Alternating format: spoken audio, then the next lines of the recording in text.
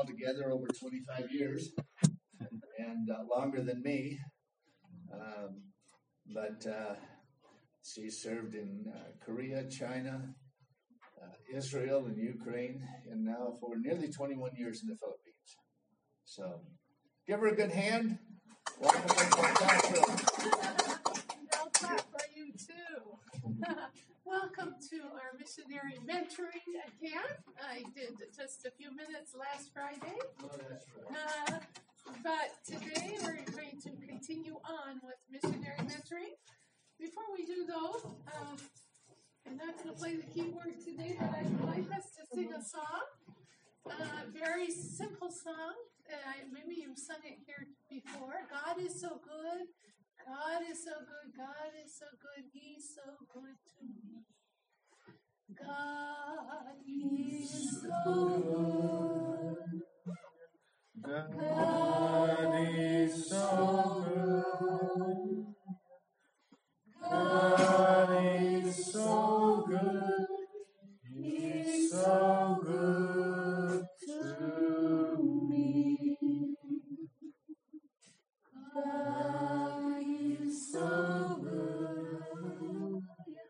God is so good. God is so good. He's so good to me. I like that part. Hallelujah. Okay, did you hear? I don't know who was singing it. Okay, so everybody on this side, follow Julia singing hallelujah. You three keep the sound, God is so good, and they'll sing hallelujah, okay? Let's try it this time. Oh, that sounds wonderful. Okay. God is so good. Hallelujah. God is so good. Hallelujah. God is so good. He's so good to me.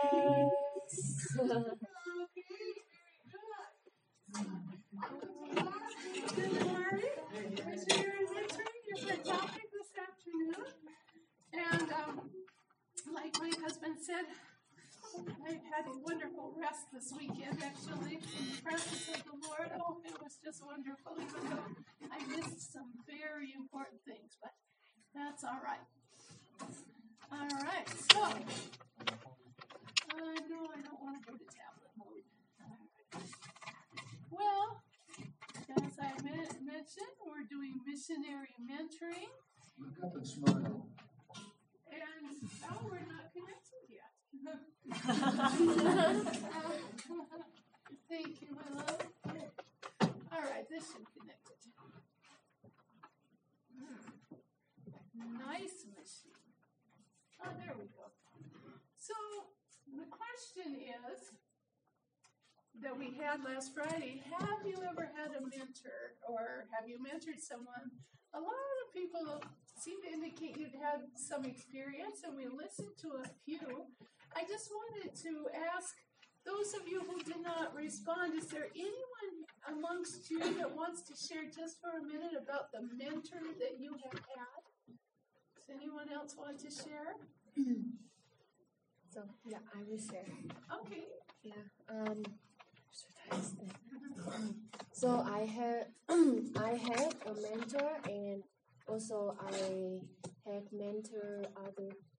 Yeah. So also I have many mentors, but I have two main mentors. Is the pastor in the church and one member in the church. Yeah, but for pastor is my leader, and I just share with him what is involved in the ministry or something like that. But I want to share my mentor is the sister in the church. Yeah, I feel really comfortable whenever I have any problem and wonder. So I will call her and message her or come to meet her to share with her. And because she is usually have a really how can I say, she can comfort me. Actually, I find my comfortable feeling when I share with her, and I feel security. I mean, like when I share secret, she will keep my secret and just help me to understand, or because sometimes I don't understand something that I share with her, then she already experienced that and she will share her opinion. So I also feel like I can find the answers when I talk with her. So I really love sharing with her. And also I mentor others, is my disciple in the church. Yeah, so she also want to be missionary and she want to go to China, but she also has some difficulties that parents that call her come back home and work in the hometown. So, but she is really good child, good child. So she obey parents, but in her heart still have a fire to be missionary in China. So yeah, I usually also talk with her and share. Yeah, that's it. Oh, thank you so much for sharing that, Julia. Great. There's some really good qualities of mentoring. In fact, a number of you shared some really good things about your mentors. Anyone else want to share about that? Okay, don't see anyone jumping up. So let me go on to my next question. I love questions. We've started mentoring partnerships. Let me ask, how many of you have been able to meet one time with your partners? Okay, good. So how's it going? Any questions about this? Especially those of you who started. Is it clear what you're doing? Okay, all right, good. Please feel free, if you run into any questions, please feel free to ask. All right. Well, so we've talked a little bit about it, and some of us have been practicing, others have had experience, but the question remains, what is mentoring? So let's take a look. And this is for those of you who are taking this class for credit. I'm giving you what we call in American English a heads up. That means I'm telling you beforehand, this is going to be on the test, what we're talking about just in a minute. So here's one question. Oh, by the way, let's see here. I can dig out my PowerPoint. I have a PowerPoint that you can put on your computers. And so, let's see. In fact, I put it on 2 different flash drives. So we can start right here. Anyone who wants it, just take it and pass it on. You'll see it's the last thing there. It says missionary mentoring on the front. So, all right. So here's the question. Choose one definition of mentoring and defend why you think it's the best for you in your context. And that means I want you to give me your best, your favorite mentoring definition. It can be your own. You can base it on one of these that I will share in a minute, but you can make your own up too. I also, in order to answer this question well, you need a brief description of the context of mentoring you may be involved in. Okay? Some of you may not be thinking so much as being a missionary. I realize there are a few students like that. But if you are thinking of being a missionary, imagine your context as a missionary, and then describe that, and then describe why this is the best definition for your context. We're making it very specific. And, by the way, we're going to do something like that for all of us orally on Friday, so you can be thinking about that. All right, so let's look at some of these definitions of mentoring that you can choose from or develop your own definition from. Now, this Clinton guy, let me see here. That's this guy here. You have reading materials from this book, Connecting. This is a classic in the field of mentoring. Well known all over. Pretty sure it's well known in the non-Christian world as well because it's such an excellent book on mentoring. So, mentoring is a relational experience through which one person empowers another by sharing God-given resources. Very nice. Mentor has resources that maybe the mentoree or the mentee, sometimes they're called the prodigy in the literature.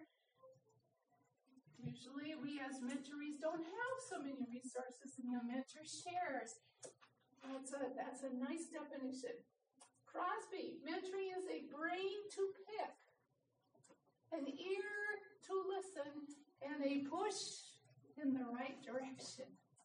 Someone who listens, someone that you can tell your ideas to, who will think about them and give you a response, and somebody who can push you in the way that you should go. Sounds good. Mentoring is an environment of intense investment by one person in another person for the purpose of facilitating growth and maturity. Wow. Investment in people. Sounds good for a missionary.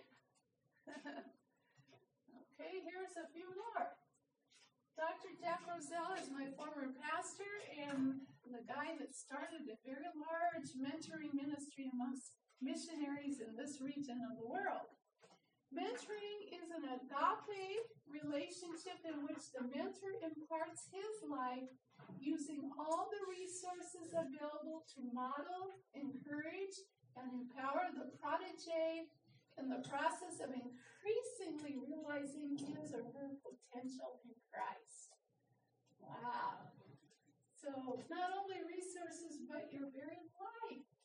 Oh, I think all of these have some very good things to think about. And Rick Lewis. Now, you have some readings on your computer from this guy, Mentoring Matters by Rick Lewis. And this book is particularly written with Christian leaders in mind. So that's one of the reasons I chose readings from there for this course. Christian mentoring identifies and promotes the work of God's Spirit in others' lives, assisting them to access God's resources for their growth. Now notice, let's just stop there a minute.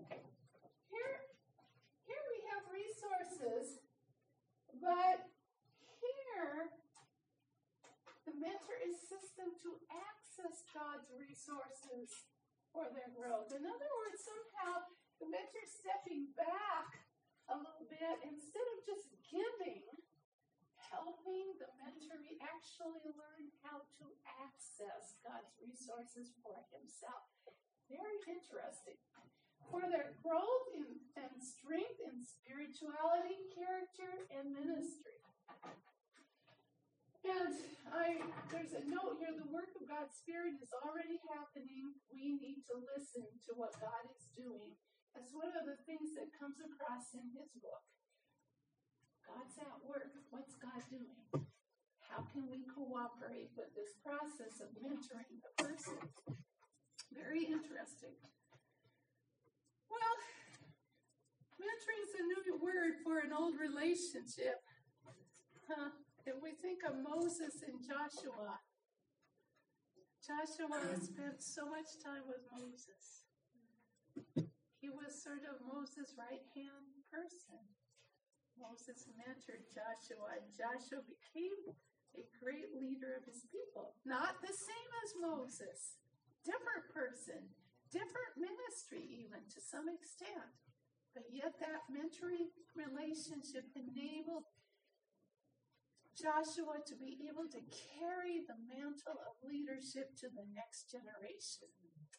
Amazing. Elijah and Elisha, the two prophets, some beautiful pictures there of mentoring and how Elijah, he wanted to stay so close to Elijah because he wanted Elijah's anointing. Beautiful picture. Barnabas and Paul. You know, without Barnabas, I don't know if so much of the New Testament would have been written. Because Barnabas was Paul's mentor. In fact, one of the things Barnabas did for the Apostle Paul was he became the bridge between the Apostle Paul and the Christian community because they did not want to trust him. He had been murdering or responsible for the murder of Christians. So how could the Christians trust him? Well, Barnabas came along and mentored Paul, encouraged him, and made the connection for him to be accepted in the Christian community. Amazing. That's part of what a mentor can do for someone.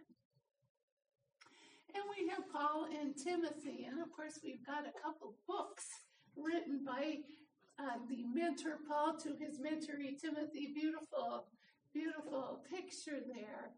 And we can learn a lot from what they talked about in those books. But of course our number one mentor is Jesus and his 12 disciples.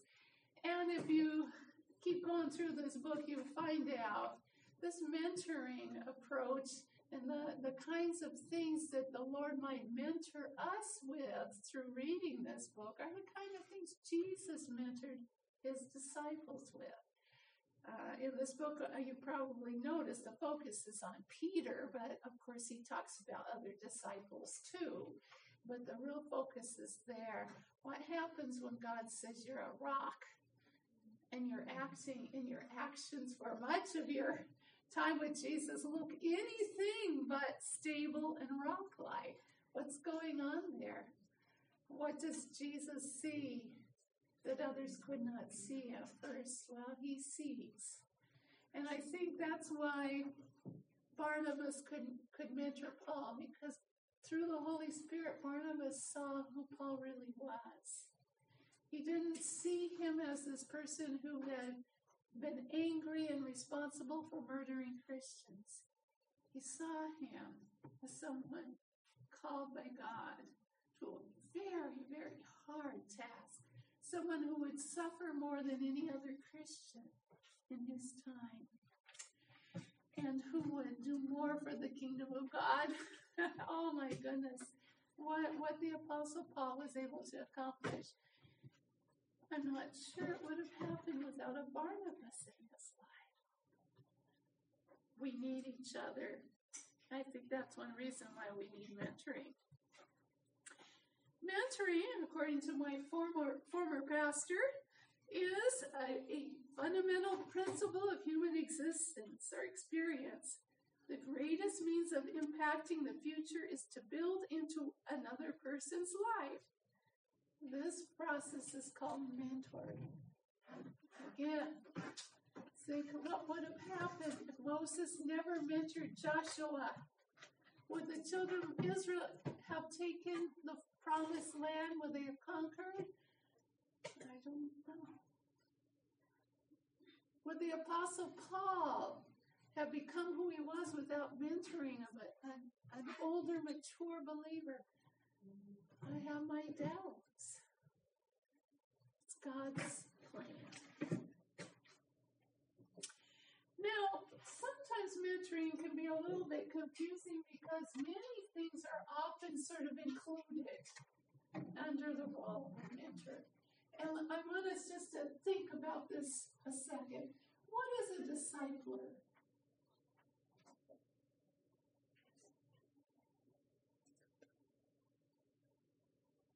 Anybody have an idea? I think you probably, all of you have some idea. Somebody define it for us?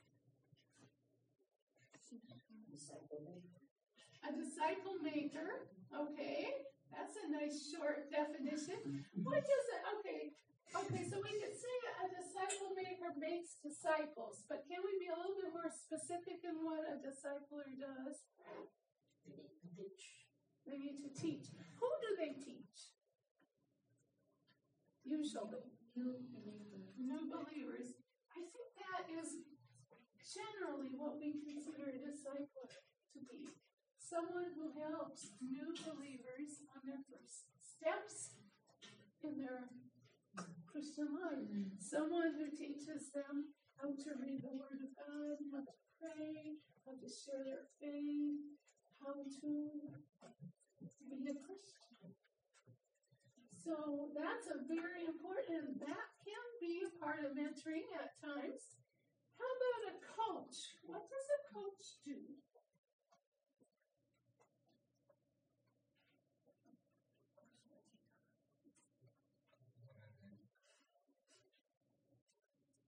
Think of a coach of your favorite sports team.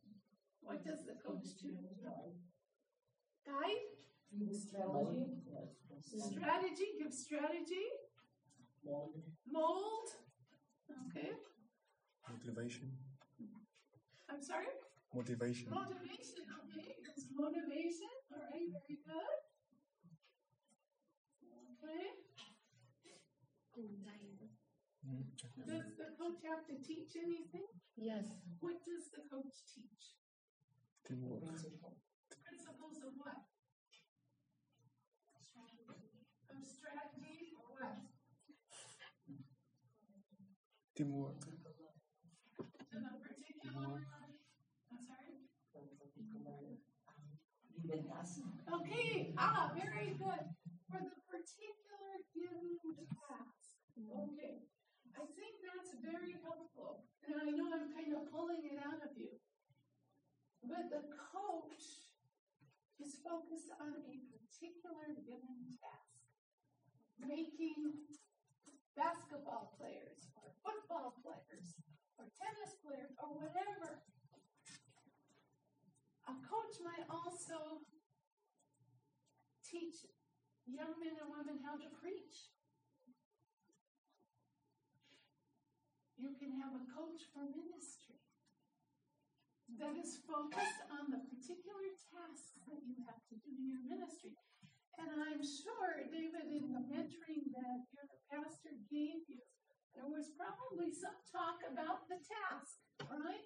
Okay, so that is the aspect of coaching, which can be part of a mentoring relationship, okay? Okay, spiritual guide.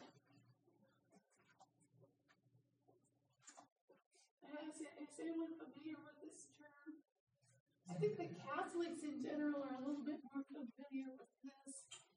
But that is someone just to help us and encourage us with our life with God. Generally, the focus is on letting the Holy Spirit lead in your life, how to cooperate more with the Father, how to grow closer to Him, this kind of thing. Spiritual guide. Teacher. Well, I think we kind of have an idea of what a teacher is. Passive mentor, a role model. Okay? Passive means the person does not intend to mentor you, but you still receive mentoring somehow. And that can be the role model. The person, maybe there's a hero you have in your life, or someone that you really want to be like that Christian because of this or that minister or that missionary. That's a role model. You learn from them how to be a minister or how to be a missionary.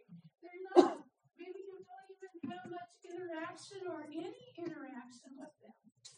They may be someone that you meet in a book, but they're still a role model for you.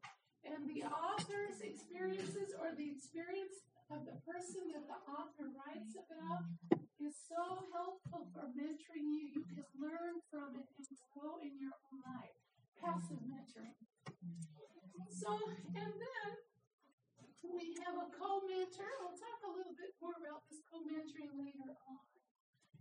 I had a co-mentor here in the Philippines some years ago. It was wonderful. It was something like you're doing. We would get together. We would talk about what's going on in our lives. We would talk about our goals. We would pray for and encourage one another. And we purposely set time aside that we could do this. So I encourage you to think about that. For me, it was with another missionary. It was a very good experience. Finally, there's another kind of mentoring that can happen in counseling. Counseling is a little different, though, than mentoring. Does anyone have an idea why counseling is a little different than the overall idea of mentoring? Is listening.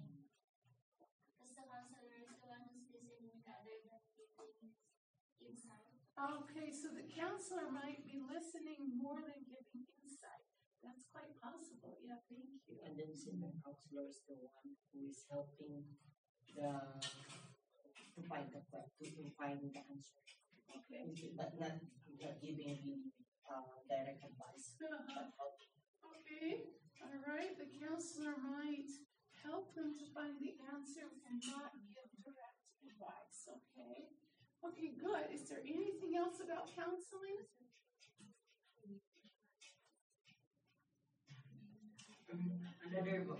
Maybe they are the one who see your blind spot. Mm-hmm. Okay, it could be. I think it's possible for a mentor to see that as well. Counselor usually works with a specific problem. Okay? For example, maybe a couple is having some struggles in their marriage. They go to see a counselor. Or maybe a Christian minister or missionary is having a feeling of depression, and it's been like that for a while. And they go see a counselor to deal with the specific problem. That's a little bit different than mentoring overall. But all of these things from time to time happen with mentors. And it depends on really the goal of the mentoring and the philosophy of the mentoring that you have. And that is why it's very important to choose a definition. Now, I gave you a lot of definitions just a little bit ago. Actually, 5 of them. But there are more definitions than this. And this is my mentoring definition. Now, mentoring is about cooperating with the Holy Spirit to help people become the unique person God is calling them to be. It's more about helping them to become their true identity in Christ than about helping them to do something. Although, this will help them to do many things. If we know who we are in Christ, we can do many things. So, the focus here, though, is on cooperation with the Holy Spirit. I believe for each one of us in the room and every Christian in the world, God is already at work, and He's doing something specific. And a mentor can help us to see what the Lord is doing and how the Lord is shaping us. And the mentor gets to cooperate with that. So that's the fun part, cooperating with the Lord. Now, mentoring is, yes, asking how are things going. That might mean how the ministry or how the missionary work is going. But it's more about how is your soul. I think some of the teachers mentioned something like that last week. Remember, I think it was Dr. Barbara. I'm wondering if we have pens right here. Dr. Barbara, I believe, drew a picture of a tank and talked about having a full tank, or perhaps having the water of love and peace and happiness and joy go down until you have an empty tank. And that can happen to believers. So when we ask, how's your soul, we might ask questions like, how full is your love tank? In other words, do you really know in your heart today that you're loved by God? No matter what happened, no matter who yelled at you or who got angry or whatever went on, how much joy are you experiencing? How at peace are you? Okay? In other words, maybe another way to think about this tank is the Holy Spirit. If the love of God through the Holy Spirit, if we're full of Him, the question is, of course our love will be full, we'll feel loved, of course we'll be at peace. But if we're full of something else, this tank, the water level goes down. And that's when we as believers any day run into trouble. And of course, it's how missionaries run into trouble. Friday, we're going to have an assignment. And I want you to do a 5-minute discussion of the following. What I learned from my mentoring experience and in our class experience and our readings for this week, and how I would like to use what I learned about mentoring for my life in the future.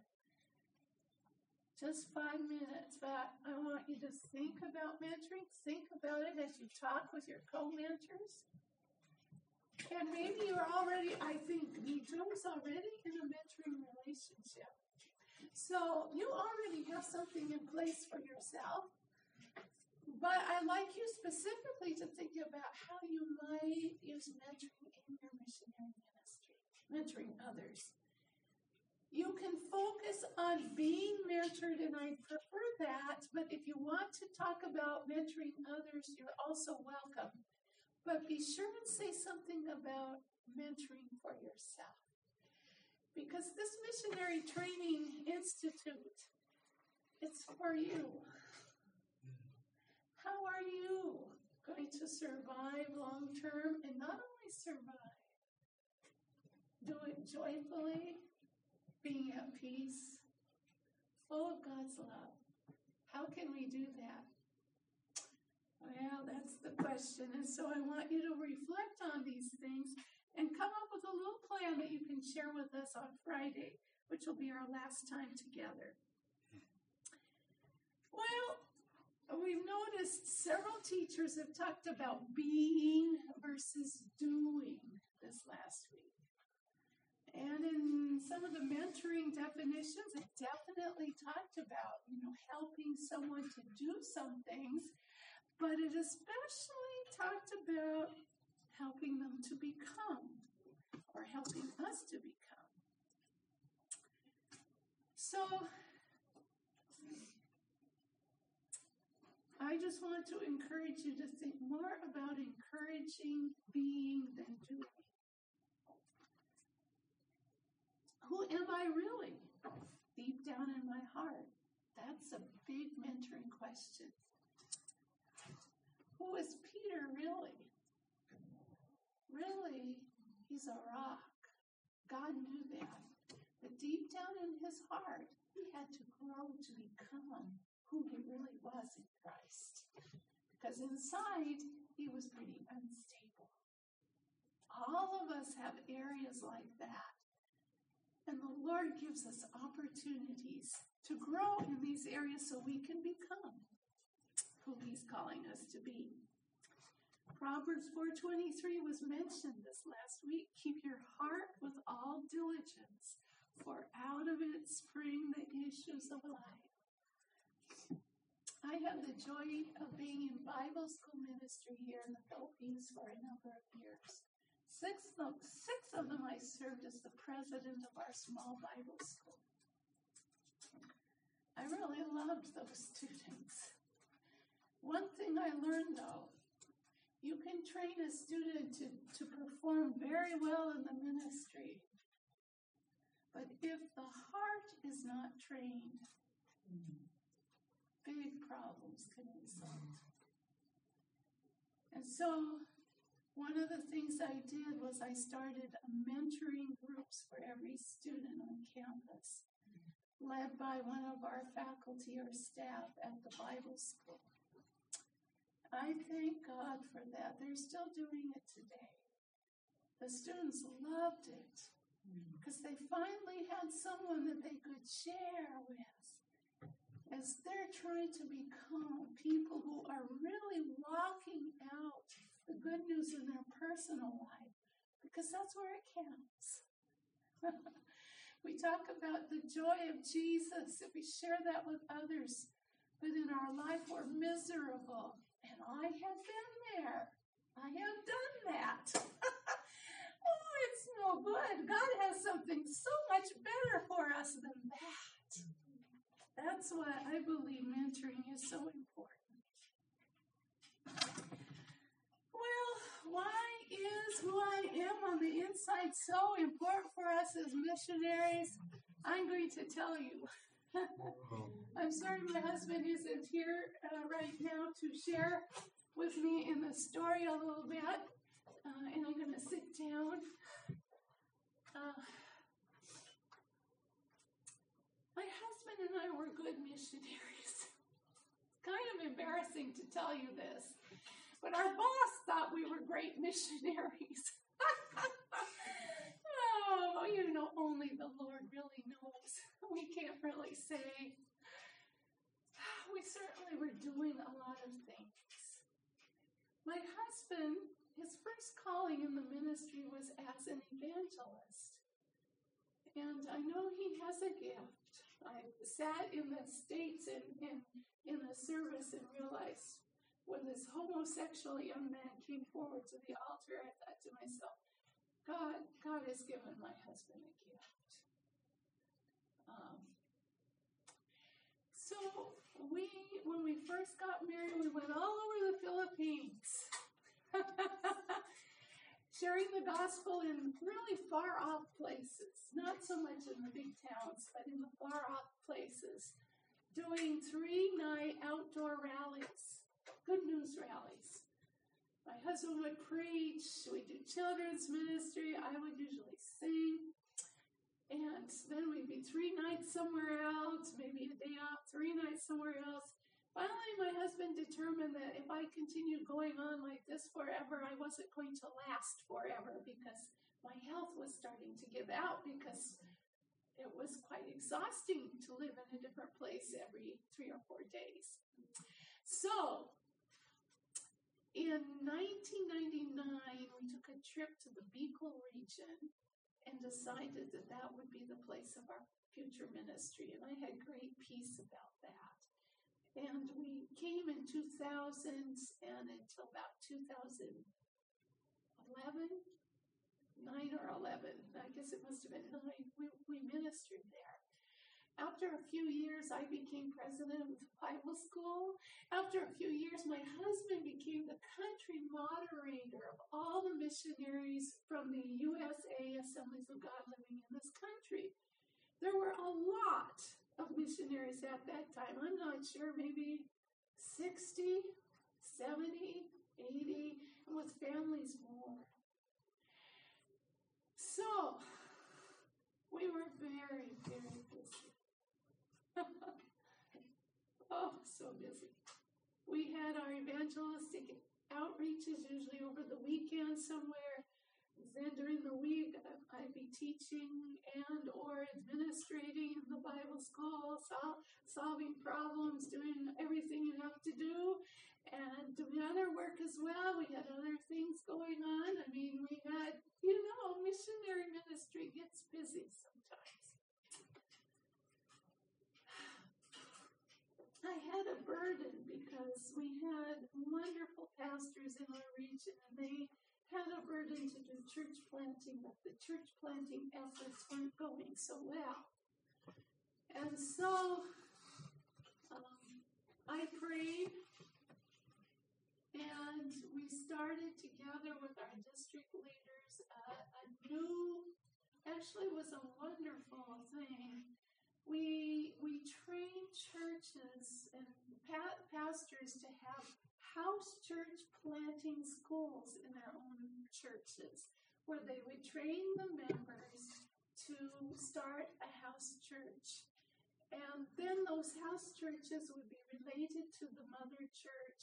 The pastor would mentor the house church planters and work together. And that really grew because this was Bicol, and it fit the heart of the Bicolanos. They wanted to reach out. They didn't have money to do anything expensive. They wanted to have mentoring, which was part of it. The pastors were supposed to mentor people working, and it grew. I think at the height we had 12 church planting schools around our region. And when my husband did research, we had to go home for 2 years, but when we came back, after being gone 2 years, there were 209 house churches that had been planted around the Bicol region. It was amazing. So this is what I'm saying. We looked really good on the outside, but we were not doing very good on the inside. And this is what I want to share with you today. Why? You notice up there it says burnout and depression. I could share about God's love, but I wasn't feeling very loved by God myself. I could teach about God's peace, but I wasn't feeling very much peace myself. I was feeling a tremendous amount of stress. Tremendous. I could teach about joy, but I wasn't very happy.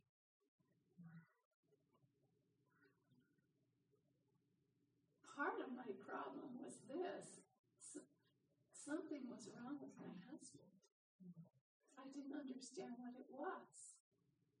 I couldn't understand it. He seemed so angry a lot of the time.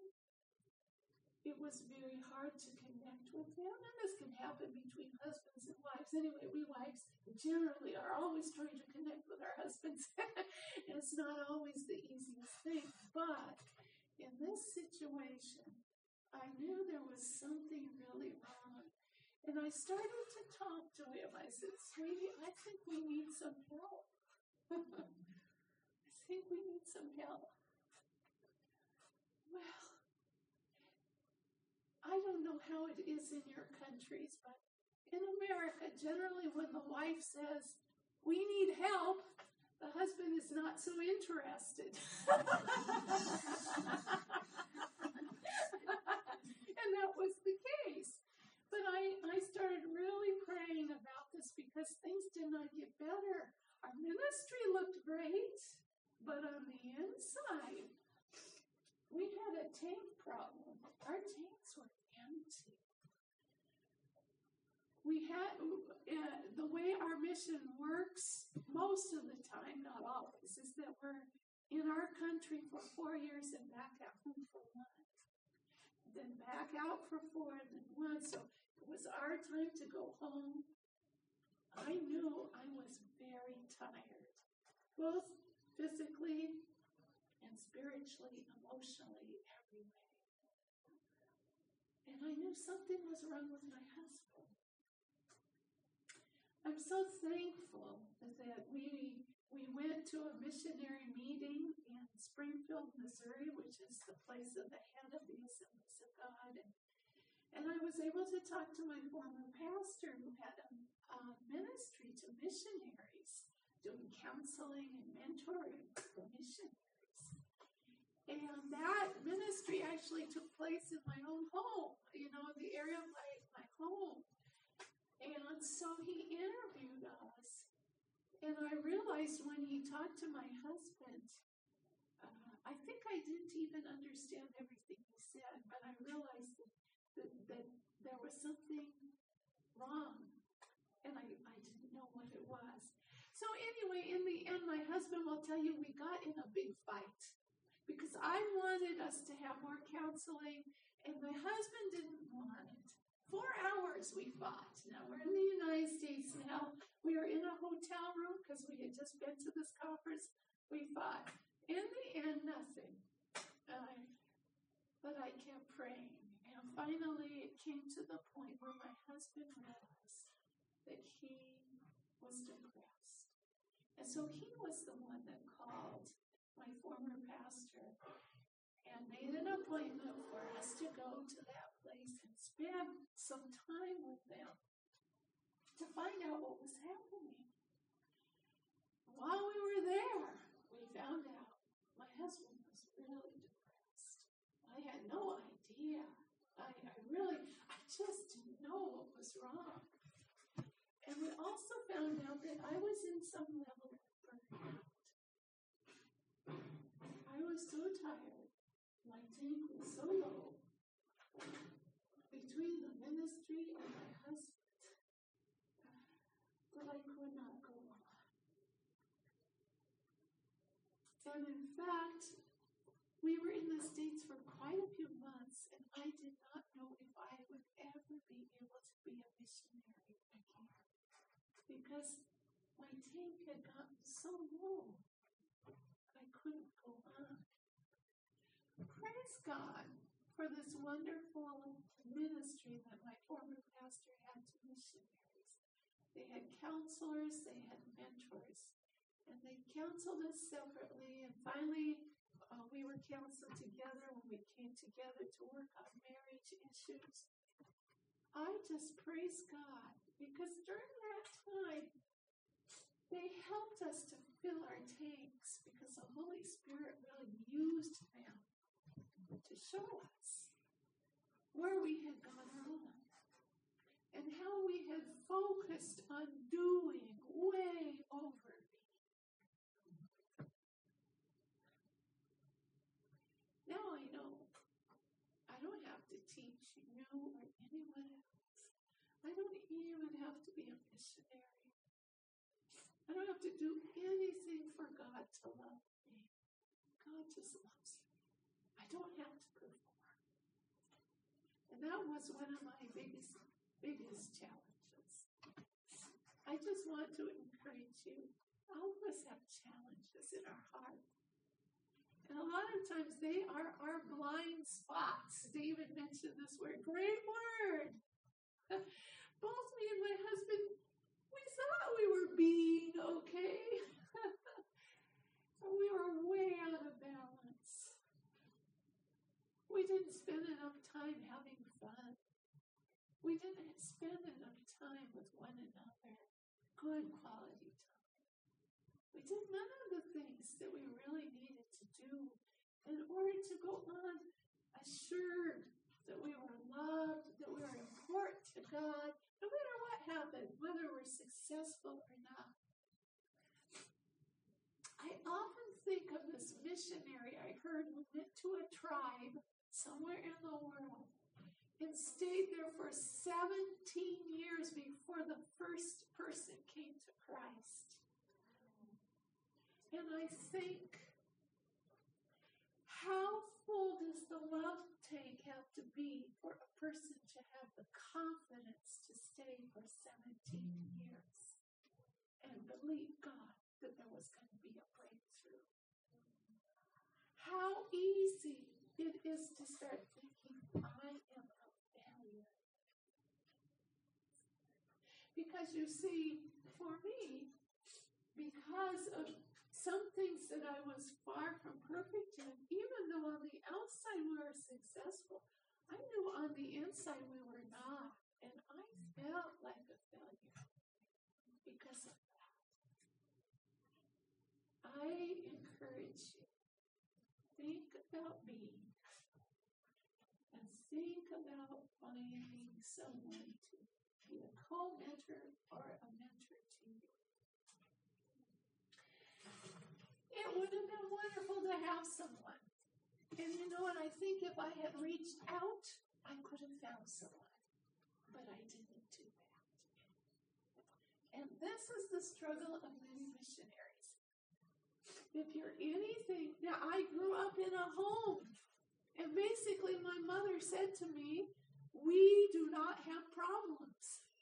But we did.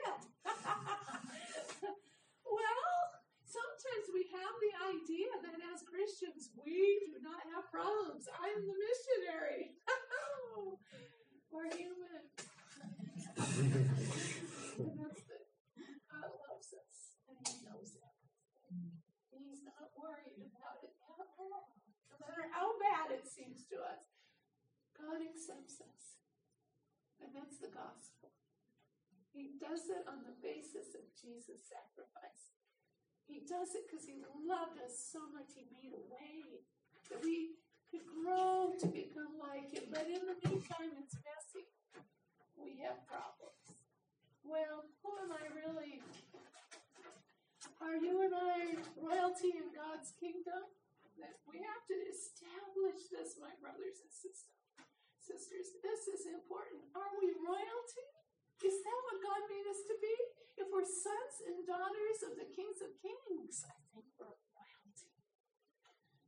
Or are we powerless, unimportant, or forgotten?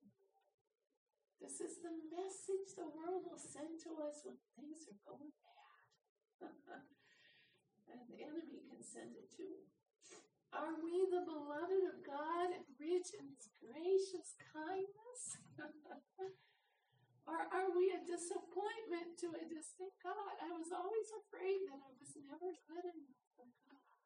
Now, you would think I would have been through the discipleship process, but no. God knows where our weaknesses really are.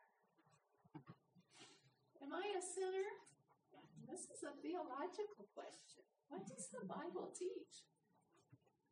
Or am I a saint? Thank you so much, my love. You're welcome. By the way, I'm going to read out shortly. I'm going to try to pick up about French. Okay. So what difference does it make how I see myself?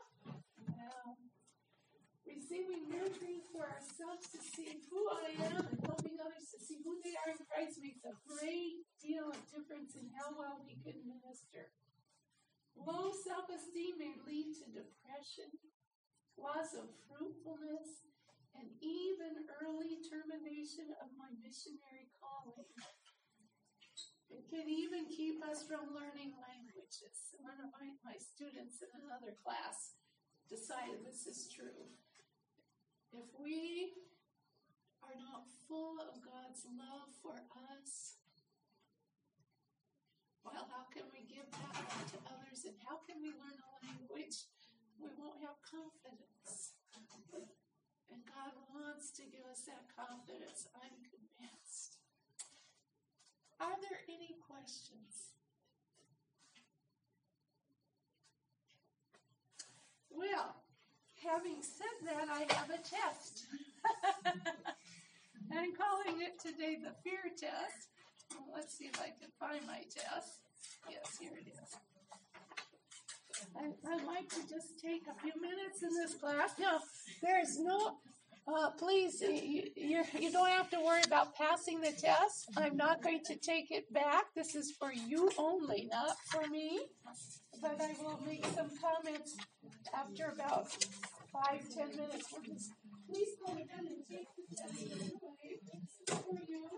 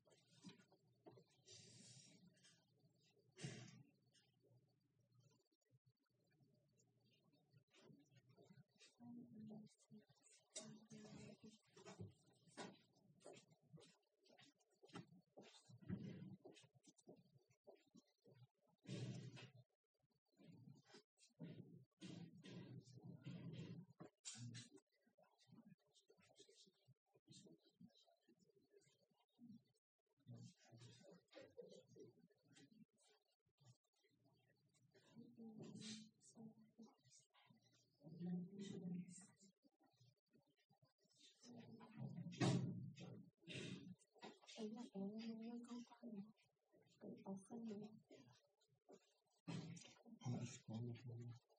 Không thể ai biết được. Mình có nói gì lo lắng nói với mình rồi.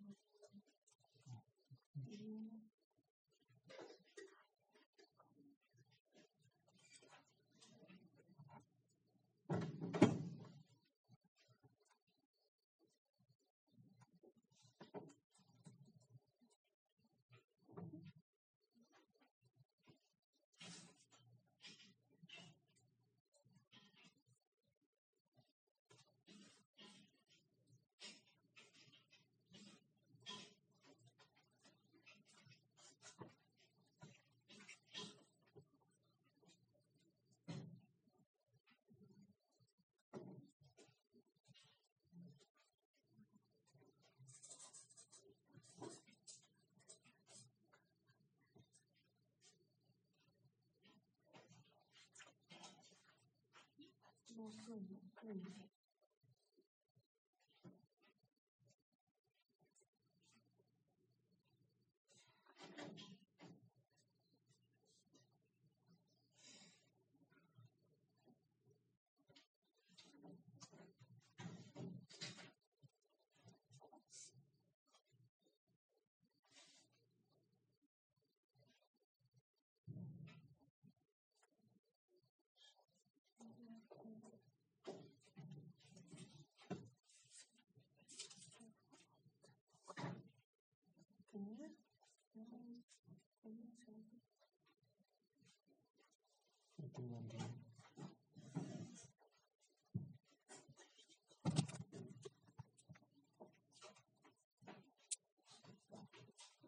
Reality, that is not going to share our stories with anyone else.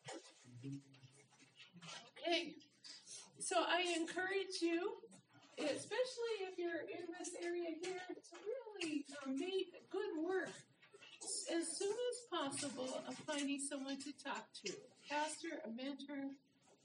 And you know, if you're around here, I'd always be open to talking to any of our students, including you.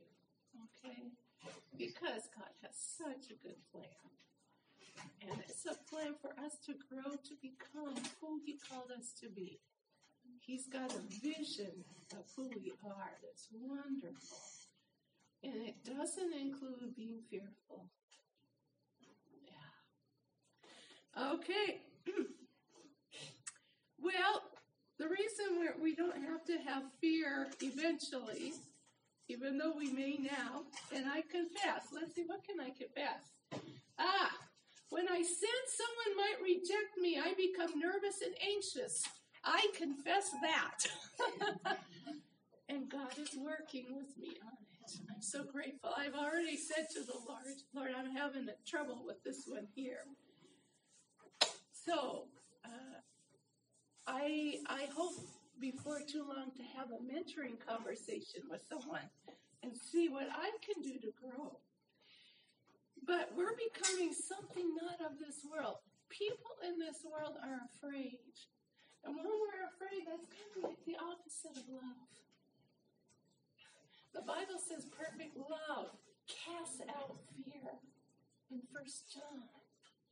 So, we're becoming something that is out of this world. I want to encourage all of us. Don't worry about the fact we're not perfect. That was always my worry. I had to be this perfect person, and I'm not. I'm just me, growing. A child of God trying to grow up. Still trying. And that's okay. But I'm becoming something wonderful. And so are you. The lie, and this is the missionary lie. I'm important because of who I am to God is the truth. I'm beloved, a treasure, redeemed, and so on. Wonderful thing. But what does the world and Satan tell missionaries about why they are important? Maybe it's how many people become Christians under my ministry.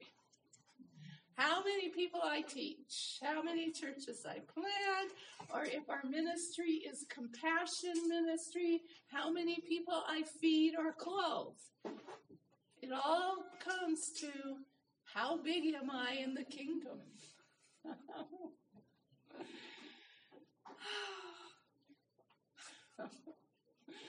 Now I'm still learning this. I'm not there yet, but I want to be a person that can say, I'm doing very little, but what I'm doing is what God wants me to do, and that's okay.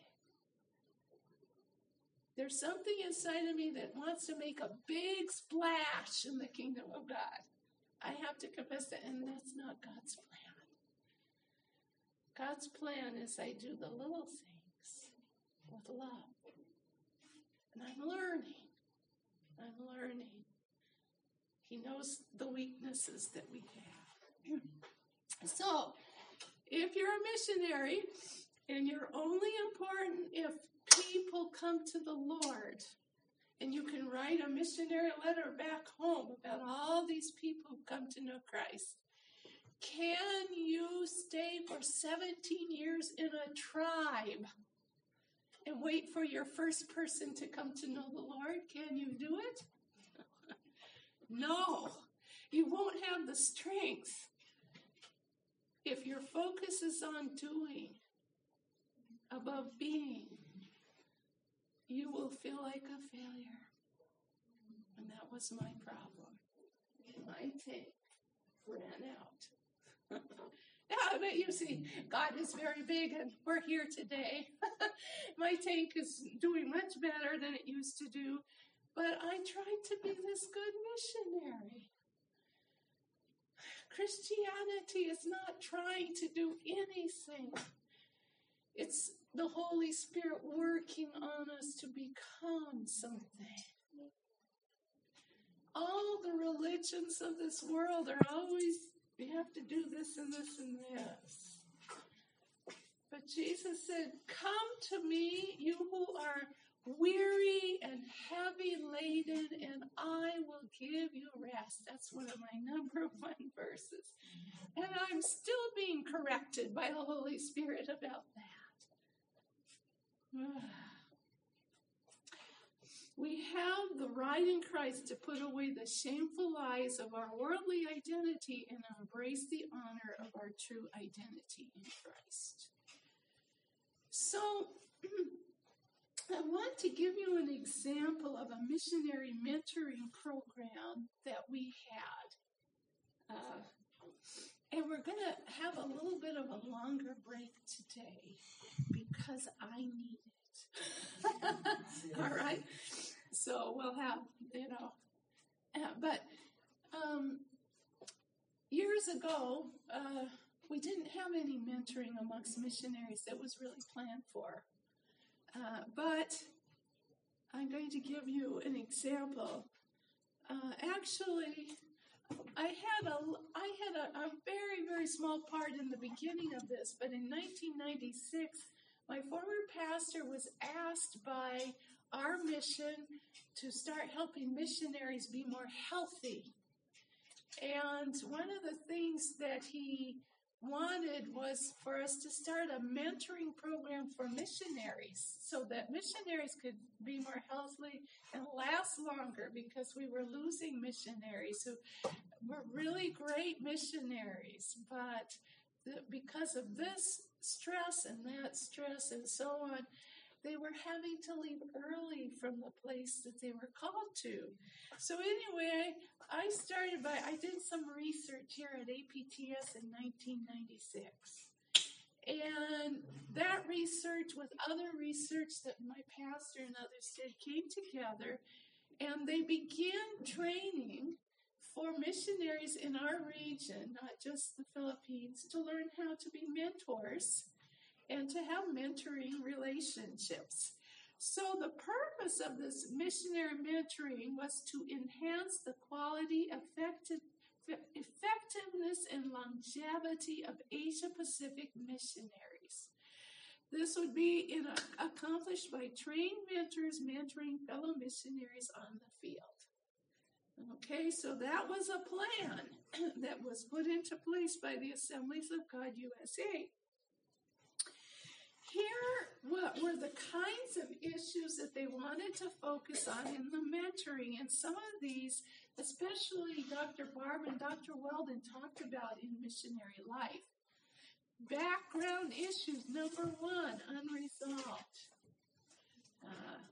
I discovered during the year we had to rest in the United States and have counseling that I had all kinds of unresolved background issues. I had no idea that I had them. Oh, God is so good. 2, expectations.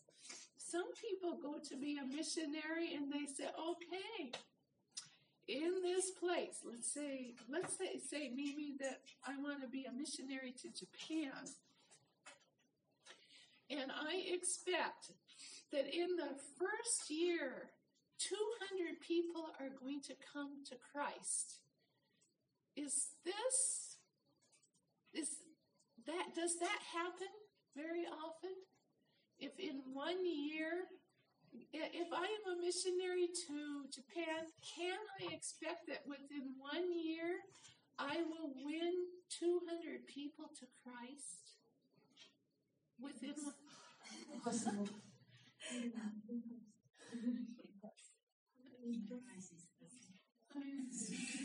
Christ is possible.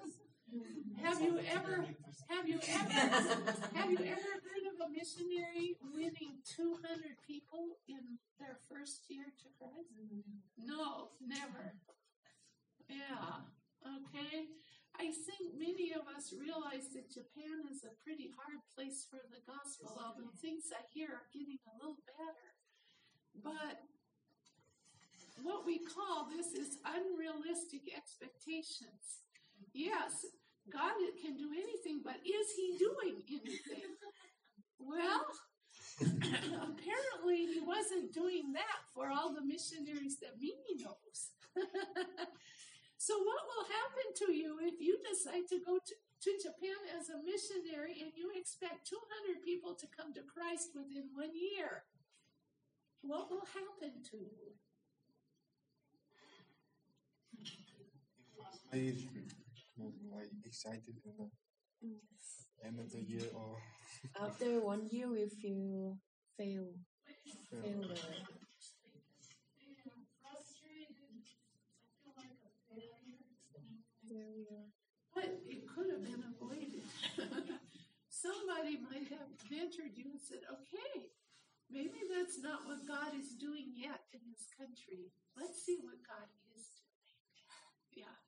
Or I know many years ago, we had some missionaries who wanted to go to Mindanao amongst the Muslims and have outdoor outreaches and preach very openly and so on. Well, they couldn't do it, they found out, and they were so disappointed.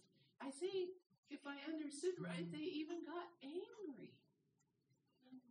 Well, maybe there's another way, but maybe having outdoor outreaches among Muslims isn't always the right way to approach it, right?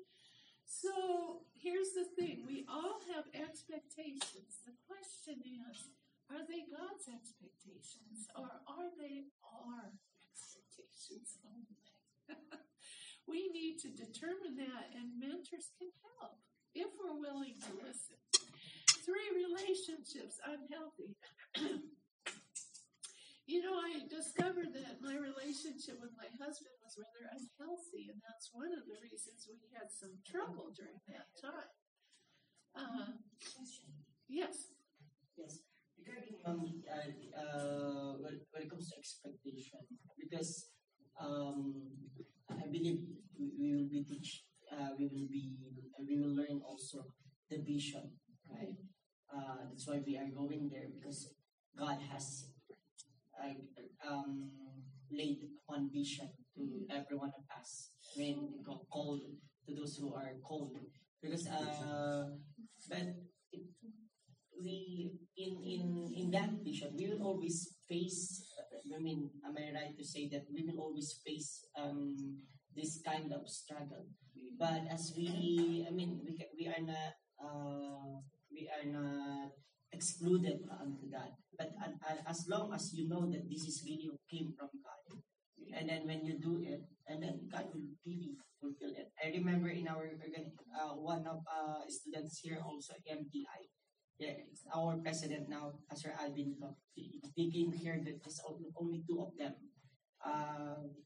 together with her wife, and then they are just really want to really save soul for Jesus. And now, um, by God's grace, he was able to, since 2011 up to now, we are in his ministry, to his ministry, by God's grace, uh, we are able to bring 10,000 souls. Yeah, what I'm trying, but in the process, mom, what I'm trying to say, there's always painful experience. There's always frustration. But I mean, how do we know if it is really just only imagination or if just only because an expectation means, are we going to expect to ourselves or are we going to expect to the Lord? Something like that. That is just only the challenge there. Yeah. Well, that's a great question, and I really appreciate you bringing it up. You're really helping us all. It comes down to how do we really hear from the Lord and know the difference between what's just us or maybe influence from somewhere else and what's God, right? And one of the things, one of the gifts the Lord uses me in is prophecy. And I know that this is always a question for everyone who gives a word of prophecy to someone. Is this really from God? If I speak up in a church, do I really hear from Him? How do I know? And I think that is why we have to really focus on being over doing, because it involves relationship with the Lord. When a vision comes from God, usually it's not, when you first get it, that's not the time to jump on it. That's the time to hold it before the Lord, pray about it, pray about the details, because most often not all the details are revealed at first, just to maybe something more general. And if the vision is something that you're doing on a team or in a church, then it's really important for the leader to be in on this vision from the beginning.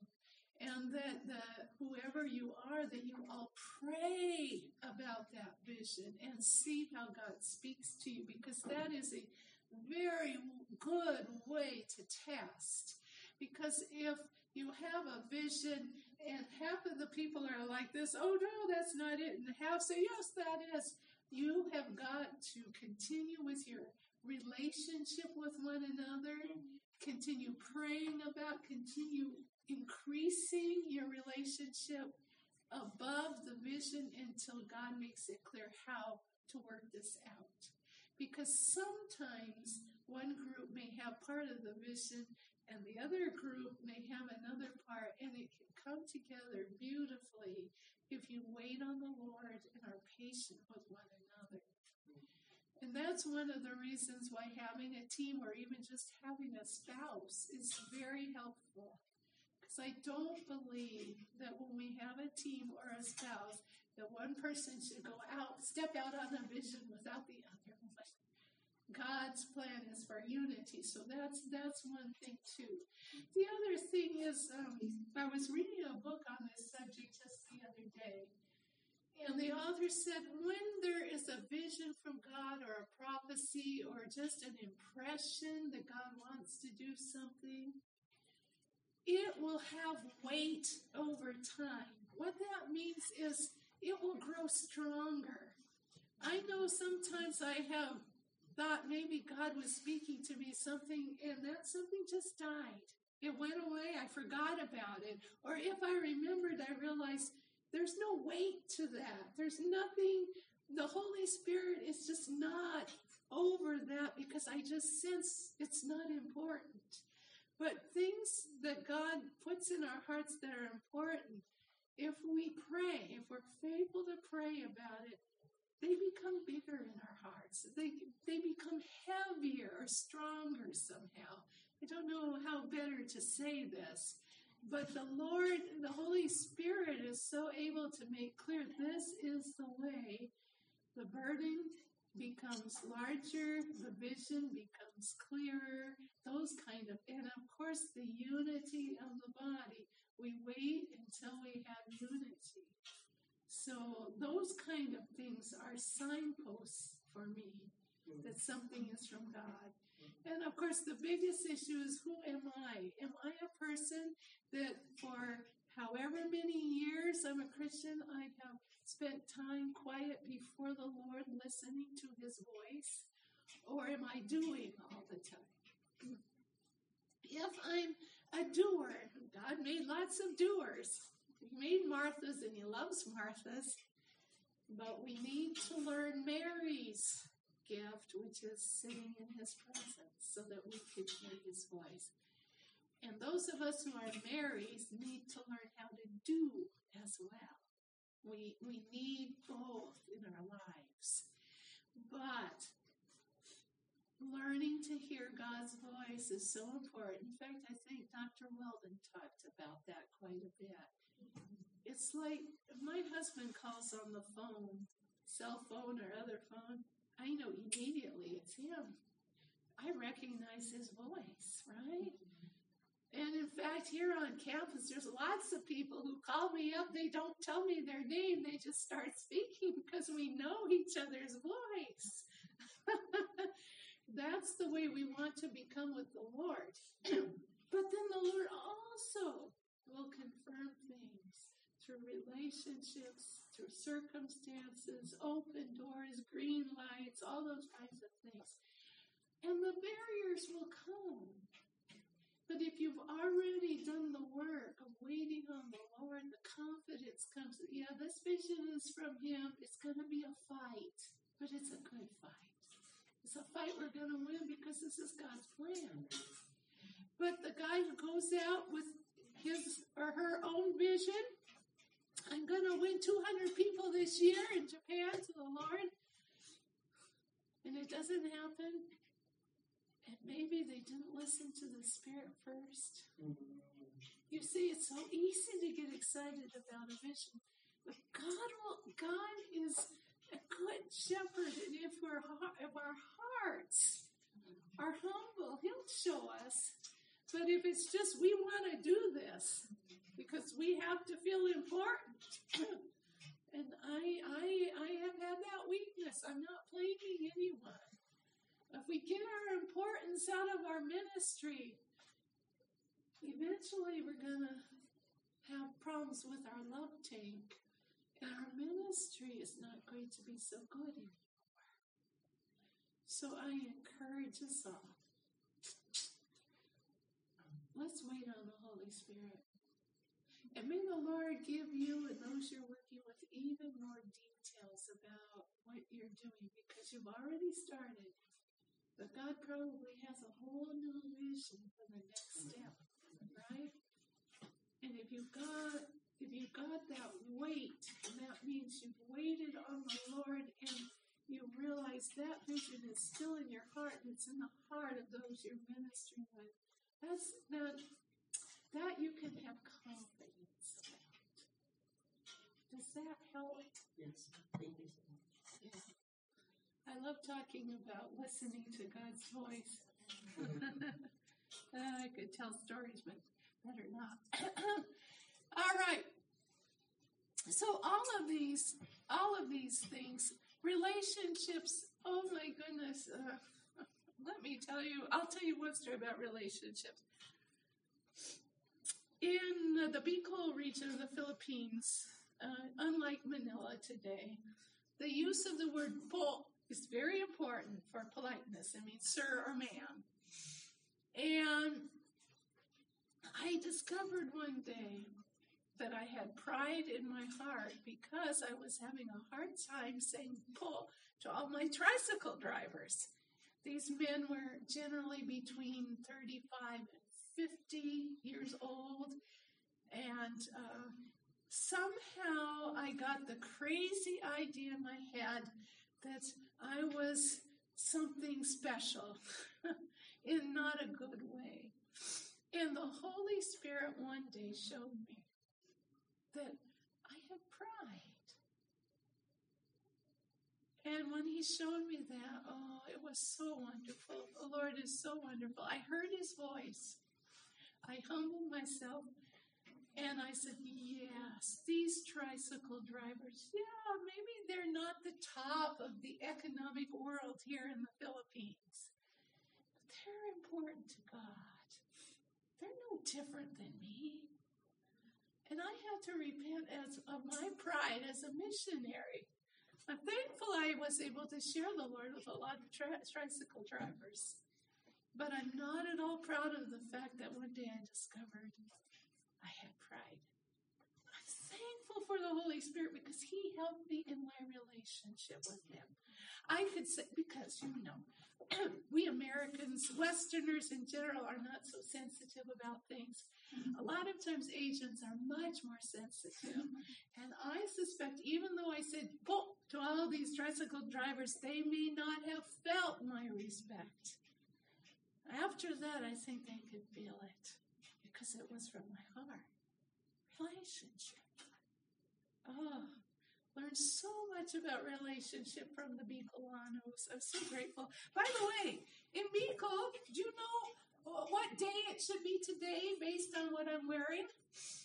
Now, it's not true. It's not this day. But does anyone here know? You Filipinos probably don't know this. In Bicol, if you have a birthday, you wear red. Red, yes. Do you do that Yes. anywhere else? Yeah, well, the whole Philippines. Okay. Yeah. I think they keep the custom perhaps just a little bit better. Every time I wore red, they would all say, "Oh, happy birthday." Happy birthday to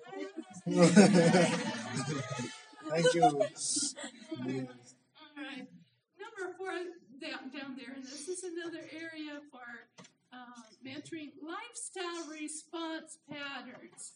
I think a great illustration was, Barb Hauger was talking about this missionary lady who wanted a vacation and the husband just wanted to go on even though they were both tired. That's not a good response. Well, we talked about that. It was an unhealthy response, actually. And it didn't produce more productivity. It could have ended up that they would have had to leave eventually from being way too tired. Number 5, spiritual character and maturity. When I married my husband, I was 41 years old. And I thought I was so mature. And I found out I was not very mature in some ways. I had to grow a lot.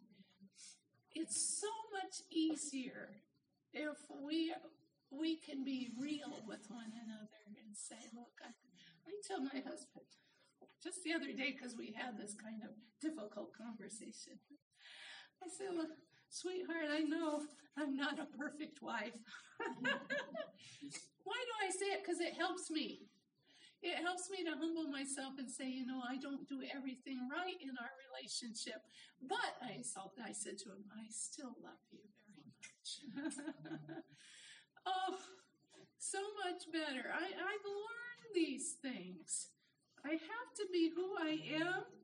And maybe I'm not as spiritually mature as I would like to be, and that's okay. Because the Lord accepts me where I'm at, and as mentors, we get to accept one another where we're at. Yeah. Tell you what. Let's take a break.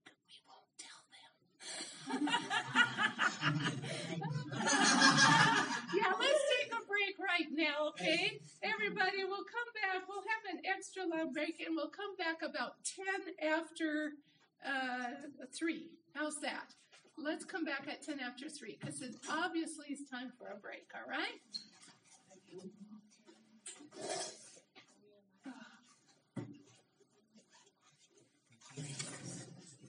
Ito,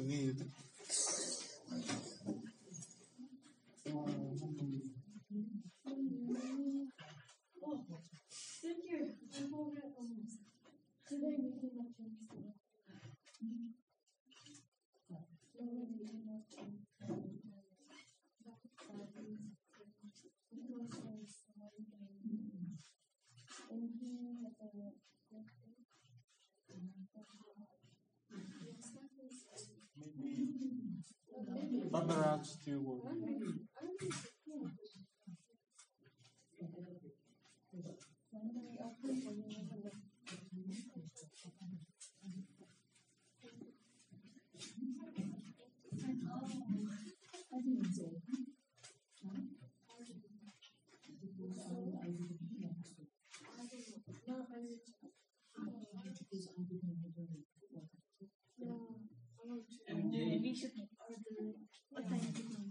No, I will check. And then you. I will check.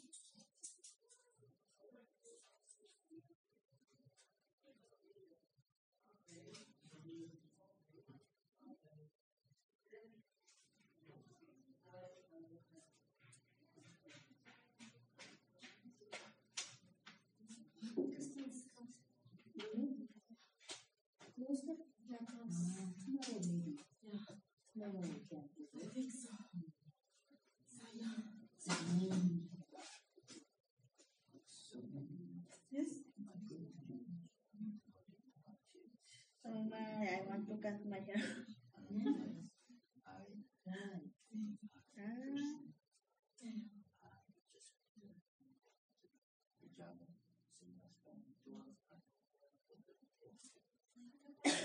Service crew.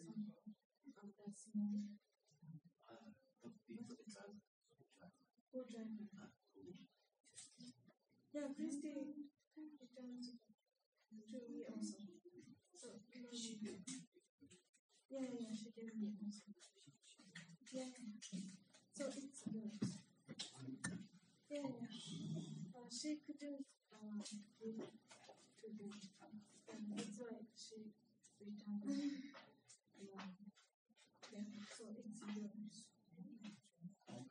Yeah. Yes. Very well. Because we couldn't give the past driving different classes. That's why she couldn't give to him.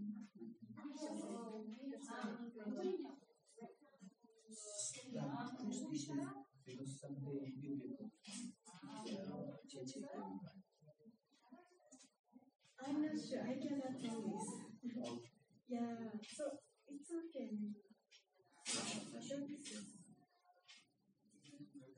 No, this is first you did give the driver, co-driver.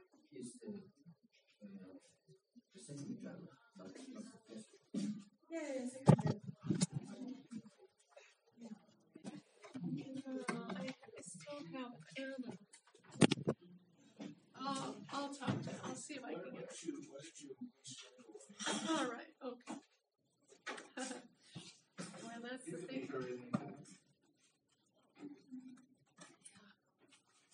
Okay, yeah.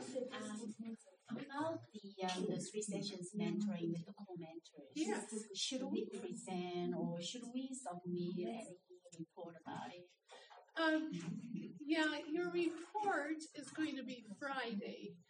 Yeah, I don't know if you remember before I mentioned that everyone gets to share 5 minutes about what they learned, and that includes you can report on your co-mentoring session, what you learned there, what you learned in class, what you learned from the readings. You can include any of that, but I hope everyone will at least say a word or two about your co-mentoring experience. Is that clear? No need to stop at any. No. Now, only if you are taking it for credit.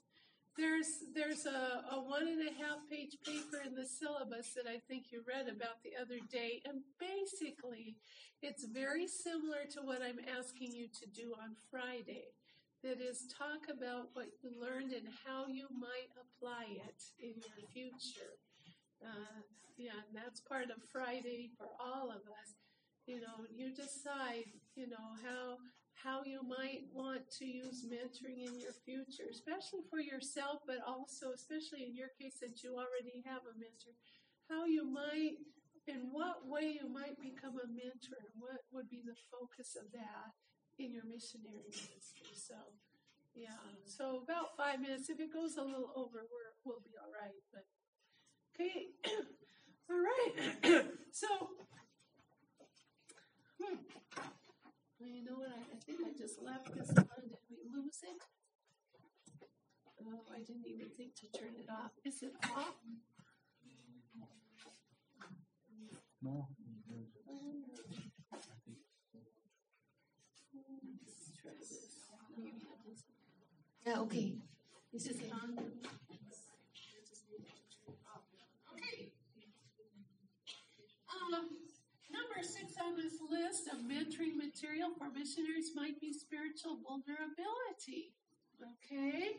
We just had this wonderfully wild tale about what happened during your weekend, what happened to David and Imari. It sounded like there might have been some spiritual forces doing a few things. All of this is part of the spiritual impact that comes against us as missionaries. You had it for one night, but imagine if you had it for 1 year. That might have a kind of a negative impact, right? Now, normally, such a thing doesn't necessarily happen. It lasts a year. And like Mijon was saying, there are some things we could do to expel the demon spirits from our presence.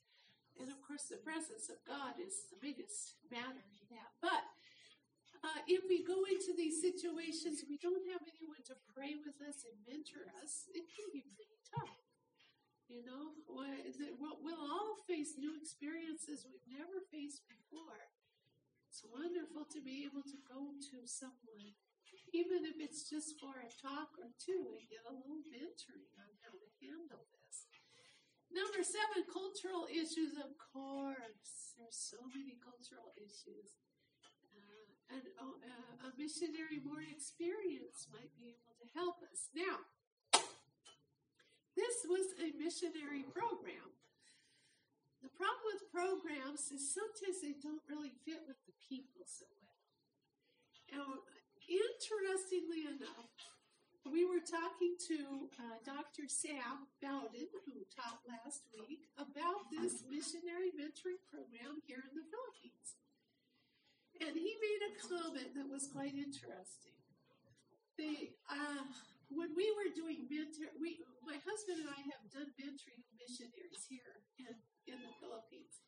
But when we were doing it, I think we were mentors for a year or two, or maybe for the rest of their first term. It was kind of a long time. Dr. Sam said, though, they had some situations where the mentorees, the newer missionaries, did not like their mentors so well. Can that happen between missionaries? Yes, it can. And so what they found out, when the two people or the two couples, when they weren't getting along so well, or maybe the mentorees just didn't feel comfortable with the missionary mentors, the mentoring relationship did not work so well, right? You have pointed that out, and because several of you said, I am comfortable with this mentor. So, here's what they did. They have missionary mentors that what they call them are arrival coaches. In other words, for 6 months you have a coach that helps you adjust to life in the Philippines or in another country, because this is more than just Philippines. But after that, you get to choose who will be your mentor for the rest of your first term. Usually the first term is at least a year, sometimes 4 years. So in that way, the mentoree gets to choose, and they can choose someone they're comfortable with or someone they like. And now we have an announcement. I just want to introduce you to Reverend Bob Prince, who will be teaching, just arrived, teaching church planting for us. And these are all of our disciples, all 11 of them from 7 or 8 different countries. And you'll get a chance to meet them. They just got back from class, so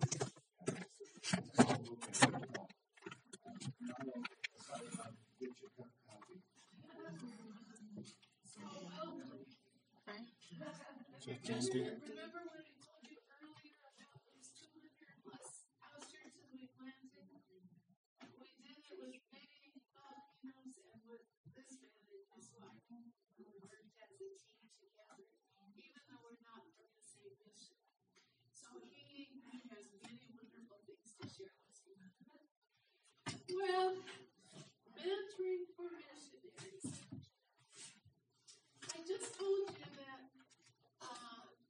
now when a new missionary comes here from our mission, they receive an arrival coach. And a few minutes ago, we talked about what is a coach. Well, one thing about coaching is it's task-oriented. The focus is on concrete issues such as managing more effectively, speaking more articulately, and learning how to think strategically. And for a missionary, it might be adjusting to the new food, adjusting to the new culture, getting in language school.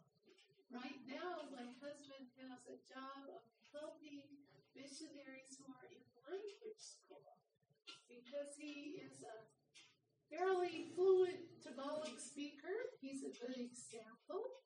And so also he knows the language school ahead of it very well, as I do.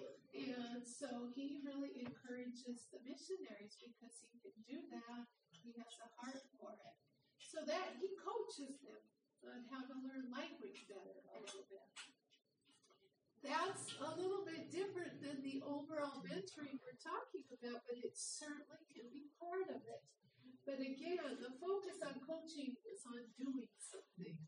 And for that reason, I think we really need to think more broadly because we want to focus on being. Mentoring is relationship-oriented. It seeks to provide a safe environment where the mentee shares whatever issues affect his or her professional and personal success. Emphasis on personal.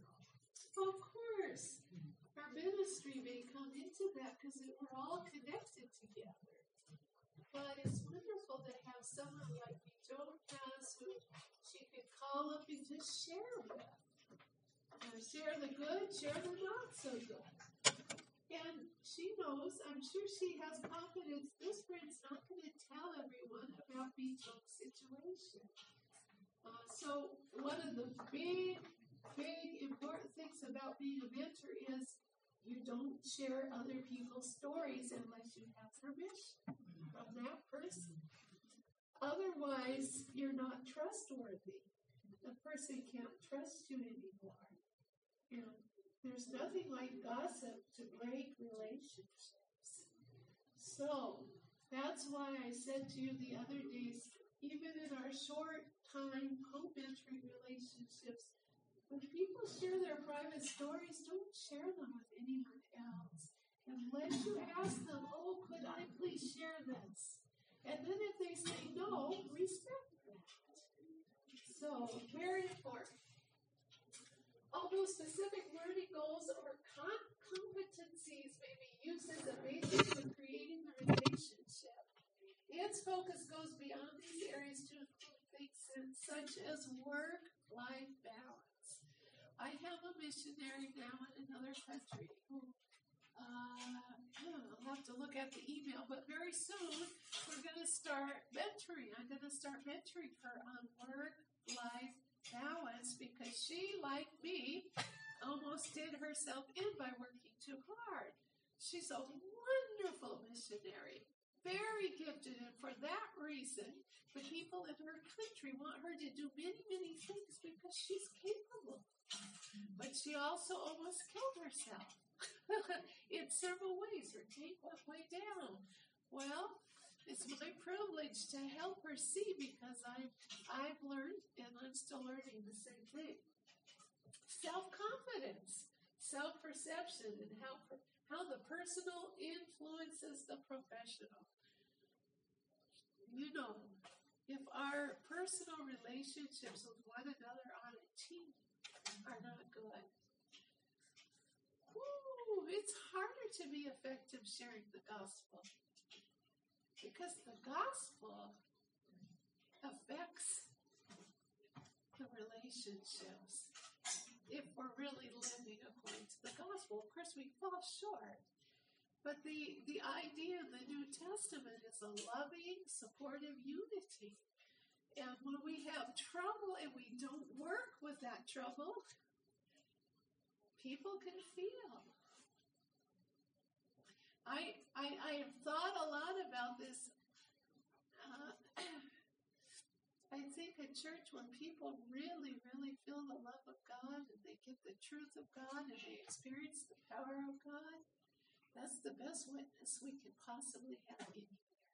A community that's becoming like the Lord Jesus. Wow. It's us together. It's us together. Unfortunately, I think a lot of missions has been influenced by our Western, my culture's Western individualism. But that's foreign to the Bible. And I think it's foreign to the kingdom of God. So I just encourage you, relationships influence ministry. Ministry flows out of our relationships with people. Very, very critical. So as we mentor others and as we receive mentoring, let's never forget we've got to focus on who we are and who we're becoming in Christ. Am I becoming a person who's more and more at peace? Or am I becoming an anxious, worried, person? If that's what's happening on the inside, let's change courses. We can go a different direction. And we can certainly do it more easily with help from one another. Okay. Management mentors. Okay. All right. Well, coaching, mentoring differences. There's a resource there. I was going to talk to you a little bit about my experience with mentoring at Evangel Bible College at Beagle. What I did was I trained our faculty and staff on the basics of mentoring. One of the basics is what is in the group stays in the group. Another basic is this: we don't force anybody to share anything. And I encourage you with your co-mentoring relationships, if there's a question your partner or your group mate is uncomfortable to share, let's not force anybody. That's not what this is about. But if we're comfortable to answer the question, let's do it. And if we're not, let's be free to say, you know what, I'd like to not answer that right now. I just, and then let's let that person be free. Because this is some of the basics of mentoring. I taught the faculty and staff that that's important. I also taught them this, that our faculty and staff would not come back and meet together and talk about our students, because that's breaking confidences. We could come back and talk in general about some of the challenges we were having as mentors, but not the details of people's stories. And then we could talk about and work out some solutions. But what I found was that and the other big thing, and it's true in counseling as well, mentors are not necessarily teachers. Now, we may teach, but it's very important to let the mentoree talk. There's nothing more frustrating to come to an appointment with someone and never get to talk, especially if you've got something you need to share. So that's another big rule I encourage you. Allow the other people in your co-mentoring relationship or allow your mentoree to talk. And try, if you've got the gift of teaching or preaching, you're going to have to work on being quiet. All right? It's very important.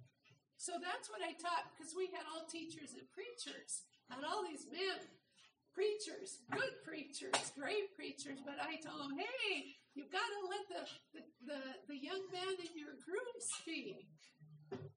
You've got to listen. That's a different skill. And I think most of them learned. I don't know if all of them were able to really accomplish that real well. I noticed one in particular seemed to be lecturing his group a little bit too much.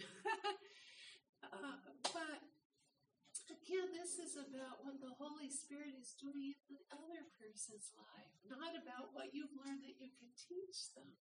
The Holy Spirit will help you ask them questions and help you to share what you should share at the right time. But silence and listening is really key. So I taught these faculty and these staff people this, and I mentioned it before, but the students loved it. And some of my teachers would come to me and say, you know, the students are telling us that they've waited a long time to have someone they could share with about this. They just didn't know who they could open up to. And it gave them an opportunity. And when I heard that, I was so grateful. And during those years, I didn't know the details. But they would come and tell me. Sometimes they would take a student aside and spend late at night when the student cried. In fact, I lent one of our couches, a piece of furniture, to some of them. And they said, oh, so many students came and cried on this couch. I was so happy. I thought, oh, our furniture is ministering while we're gone. But the fact of the matter is, mentoring is about listening. And go to the mentoree and to the Holy Spirit. Say, Lord, what are you doing in this person's life? Let me give you an example just from recently. I had a mentoree come to me. And she's living with her aunt that's not a Christian. And the aunt is really not doing too well. She also has two cousins she's living with, but this aunt is saying many, many negative things to her children and to my mentoree. She's losing her temper, much blaming. Anything she doesn't like, it's their fault. Very difficult situation to live in. And as I was listening to her, and because we had been talking before, I knew the Holy Spirit dropped into my heart what was going on. This was an opportunity for her to strengthen what God was already doing. And that was, God was teaching her patience. Very hard to be patient with a person who's yelling at you. Very, very hard. But I was able to encourage her. The Lord is patient. And He wants to give you His patience. His Spirit is living in you. And He wants you to live out who He is with your aunt. This is a test. But God's doing something great in your life. It was so wonderful to be able to share that with her. And I could just see that is part of what God is really working on in this particular person. That's a joy. to be able to connect what God is doing with the circumstance of your friend's life and see how God is building something glorious. Every problem that we have, God is mentoring us through that. It takes wisdom to see what's happening. It takes our eyes being open. It takes many times someone to help us see. And that's a mentor. Well, getting below the surface, and here is the thing about mentoring that I think we have to be careful about. Rick Lewis, in this, where is that?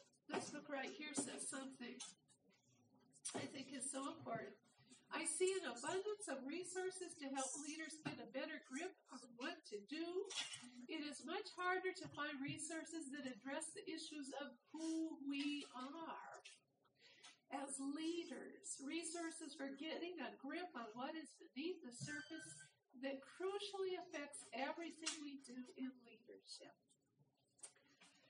Let's talk just a minute about getting beneath the surface.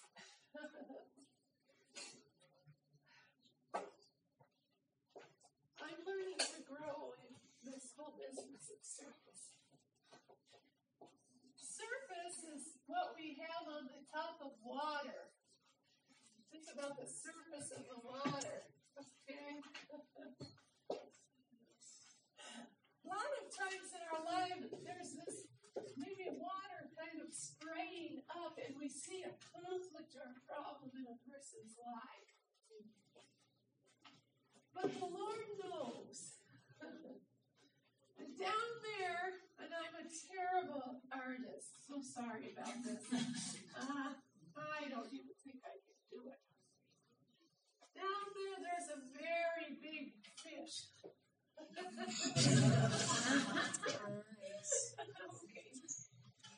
question is, what is this fish here? We see a problem. Perhaps we see our mentoring as a conflict. Or perhaps it's us. We're discovering we're having a conflict.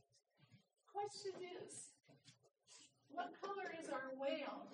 Either what's going on? What is this thing right here? Why are we so uncomfortable, or why are we so angry? Well, we don't have to know all the reasons, but it's important to know that there's something going on here. Probably it's something that's hung on in our flesh from our old life before Christ. Maybe there were situations similar to this one in the person's life. There's this memory, and so there's this reaction. Same reaction that we had as a non-Christian. It's our joy as mentors to discover who the person is becoming in Christ. They're not that. They're not this angry person that still has this wail. Now, they may have to forgive somebody. Maybe there's something that went on in that past that was quite difficult. They have to forgive. If that's the case, the Holy Spirit will show in His time.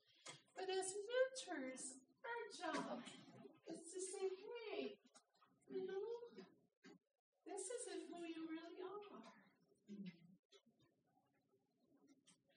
In Christ, you're somebody who has patience and kindness and peace. So how can we grow in this situation? What do you think? What could we do the next time this other person comes and says something like that?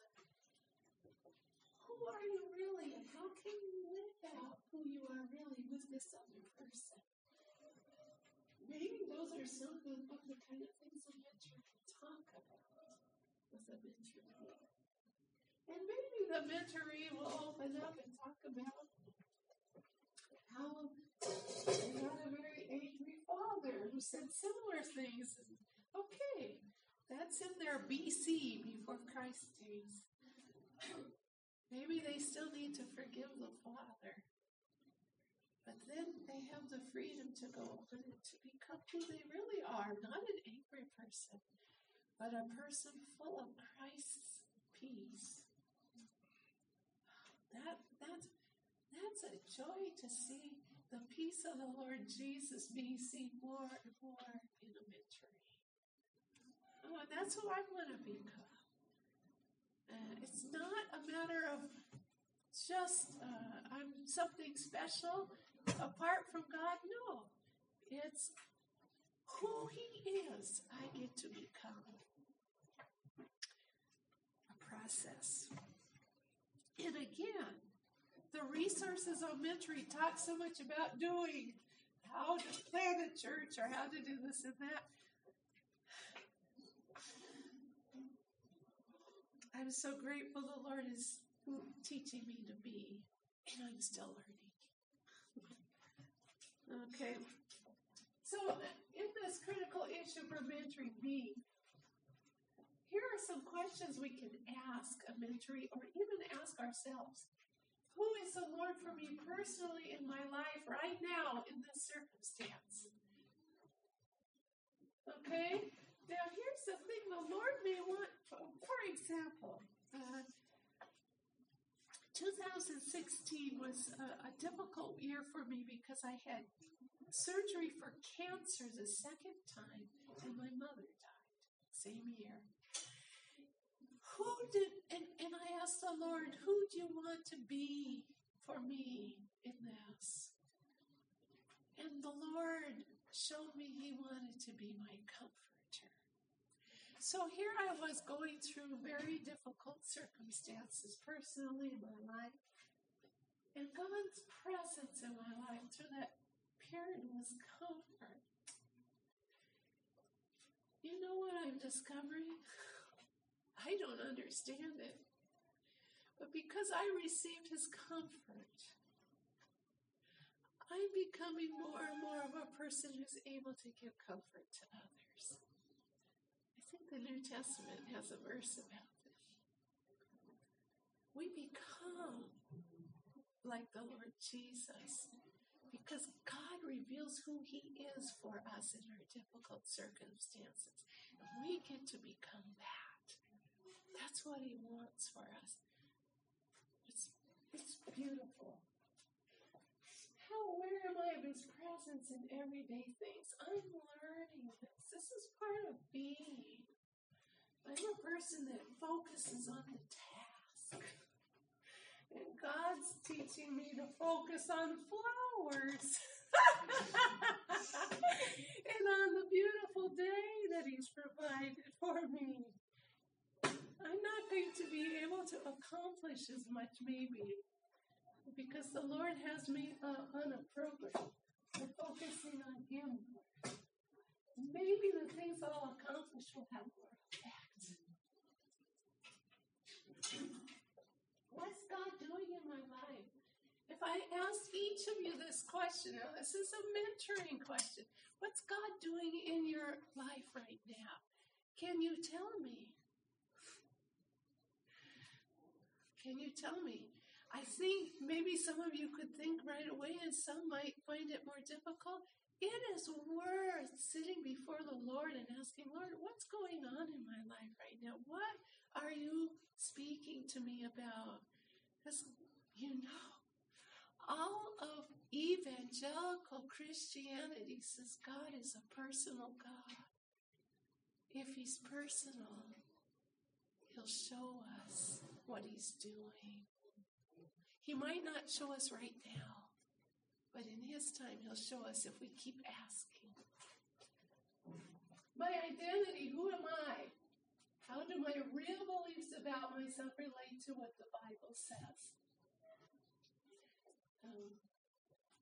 One of the things God has shown me about who I am comes from Joshua chapter 1. Joshua 1, there's a commandment 3 times, be strong and courageous, because you are going to give to the people of Israel the territory, their inheritance. And I realized that I am a person that is helping people to see what their inheritance is in God. That's part of my calling. That's part of who I am. That's part of what I'm doing for you this afternoon. each of us has a great territory, a great inheritance in God. He's got great revelations of who He is for each one of us. We get to grow, we get to conquer territory in the kingdom of God according to God's plan for us. It's beautiful. It's beautiful, His plan. But it means we have a very personal relationship, that He's a very personal shepherd, more personal than we realize. And He wants to take us down a pathway where we really relate with the identity that He's birthing in us. Who am I? I am a person who helps people find their territory in the kingdom of God. That's part of my calling and who I am. Because God has done it for me and He's still doing it. And I get to open that up for others. Character and destiny. What is God doing to develop my identity and destiny according to His plan? That I become like Jesus and prepare for His dreams for me. What is He creating? Oh, good mentoring questions for ourselves. What is He creating? It's good to ask God lots of questions. I've been startled, amazed sometimes at the answers He gives me. I write down my questions in my journal. Hello, God. No, I don't write hello, God, but I ask my questions. God's personal. How can we cooperate together in what God is doing? Again, this is something a mentor or co-mentor can ask. How can we cooperate together? It's pretty exciting.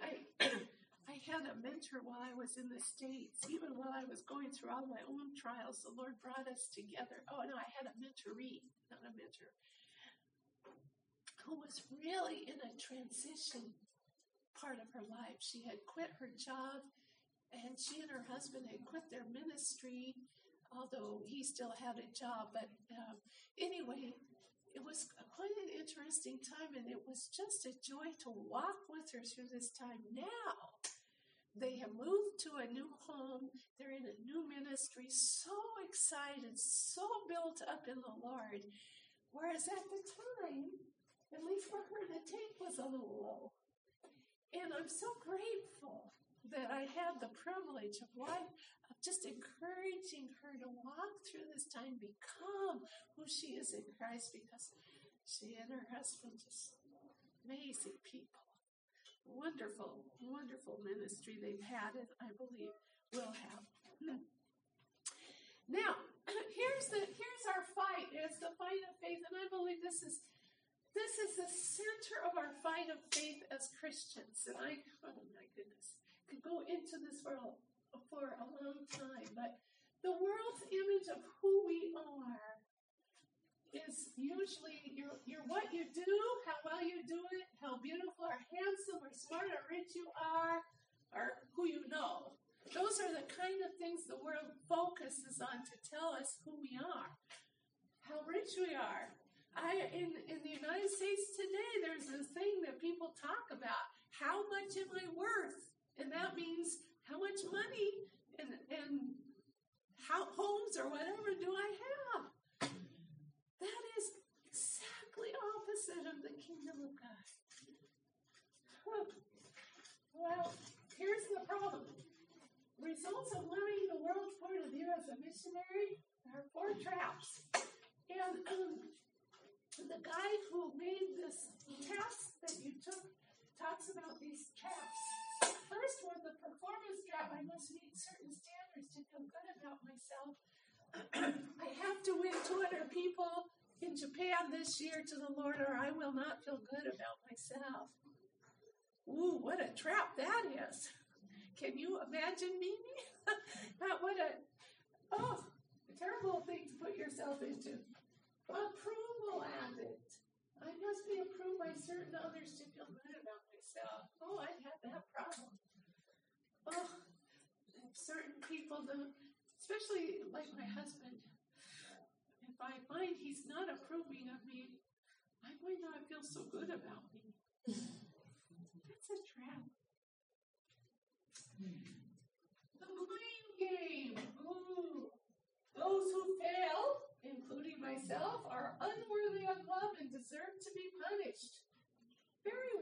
idea.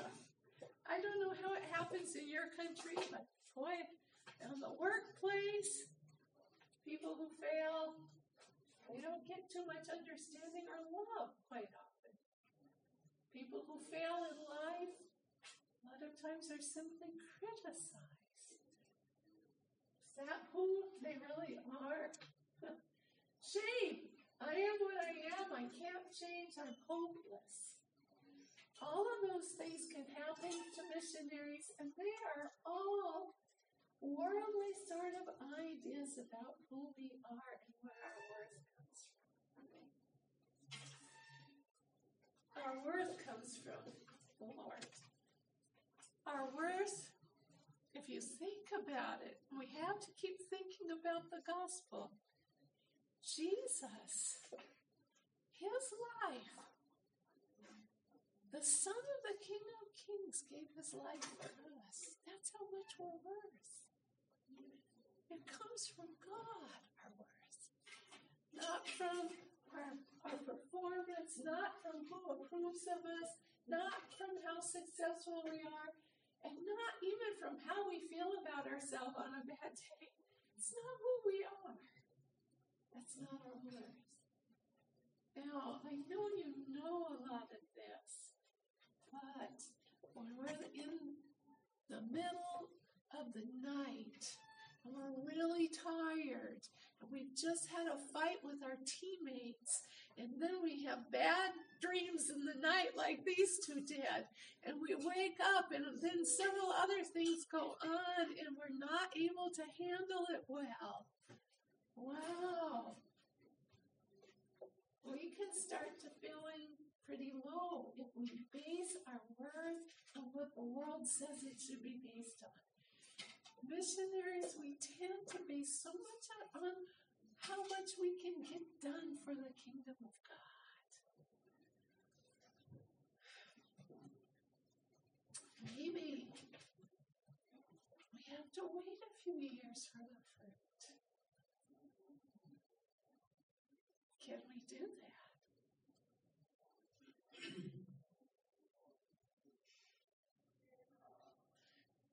There's a saying in the Old Testament, the tree bears fruit in its season. Some trees bear fruit quickly, some trees take years to bear fruit. Yeah. Where are we going to base our self-esteem, our confidence? Very important. Well, here are some perspectives in mentoring. Some feel that mentoring is about mentors reproducing themselves, and then some of the literature will say something like that. What do you think about that? Should I try to reproduce me?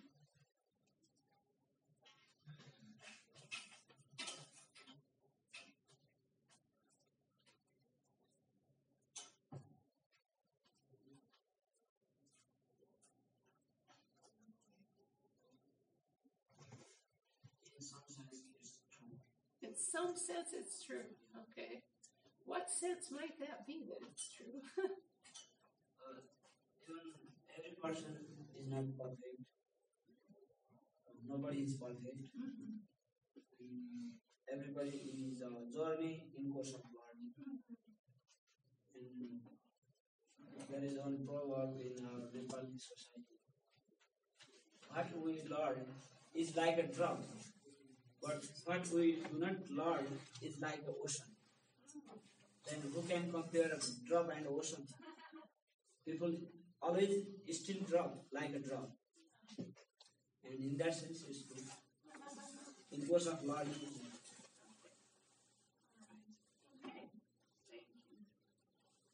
Any other thoughts about this?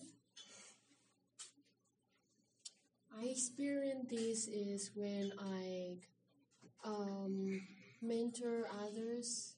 Then some case God also taught me something.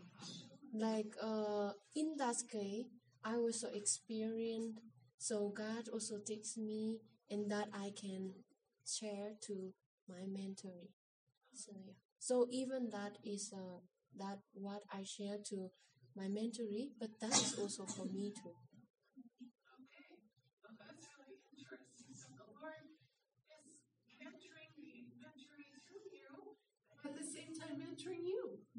Well, that happens to me too. Yeah. Also in mentoring, Mom, is iron sharpens iron also. You will learn from your mentee, honestly. To those people, the young people that I disciple, I mentor, I learn a lot from them. Yeah. I really learn a lot from them. And I think the Lord also, two ways. Both of you are reproducing Christ. Yeah. All right.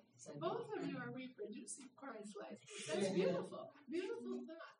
Anyone else want to talk about this? Okay, I think this is my opinion on the thing. I think you all have gotten something. There's a drop. And the drop comes from God, though. Yes, we can reproduce what the Holy Spirit is producing through us. That's a wonderful thing. But I don't want anyone to think they have to be like me. I think it would be a big mistake to try to reproduce myself. It won't work to start out with. And God always makes originals. That means it's one and only one. But the other thing is, I've learned enough about myself to know that I'm still growing. And I don't want anyone to feel like they have to make the same mistakes I do. One of the danger that I saw in some mentors, because of this kind of thinking, there's a lack of must. Must. Yeah, it should be like this. It must be like this. In order for you to mimic her and something like that.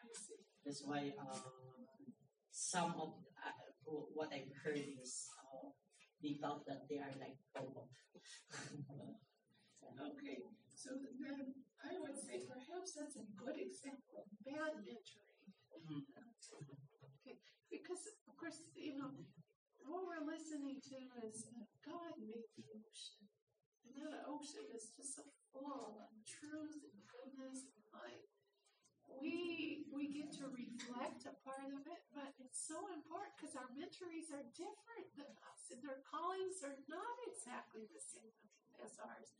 So having this humble heart you're talking about, saying, I'm learning too, is important because we never want to become God to someone. That's the last thing. That's not. I see, Mom, to those, some of them are pastors, mentor, that they don't allow their mentees to be mentored by others. Yeah. Well, I don't know what to say to that because I don't know why they're saying it or what the context of the whole situation is. But I think in general, freedom is one of the beautiful truths of the gospel. The Lord came to set us free. So I would really want to hear what the context is of what we're talking about here, because I think we've already talked about it a little bit. We have different people who might mentor or coach or counsel us in different areas. So we might have quite a few different people that can help us in different ways.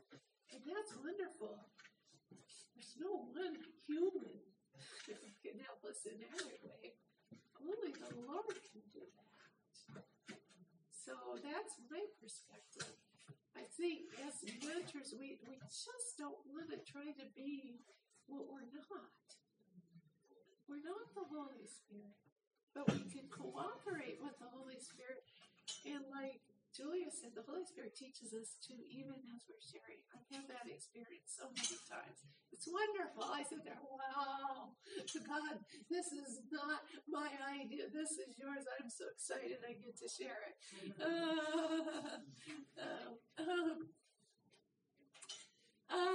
Now, here's another kind of not so good idea about mentoring.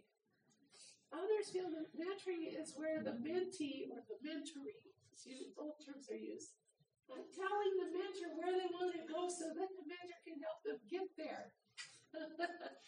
In other words, some people think if I'm going to have a mentor, that mentor is going to tell me this, and this, because I want to get here.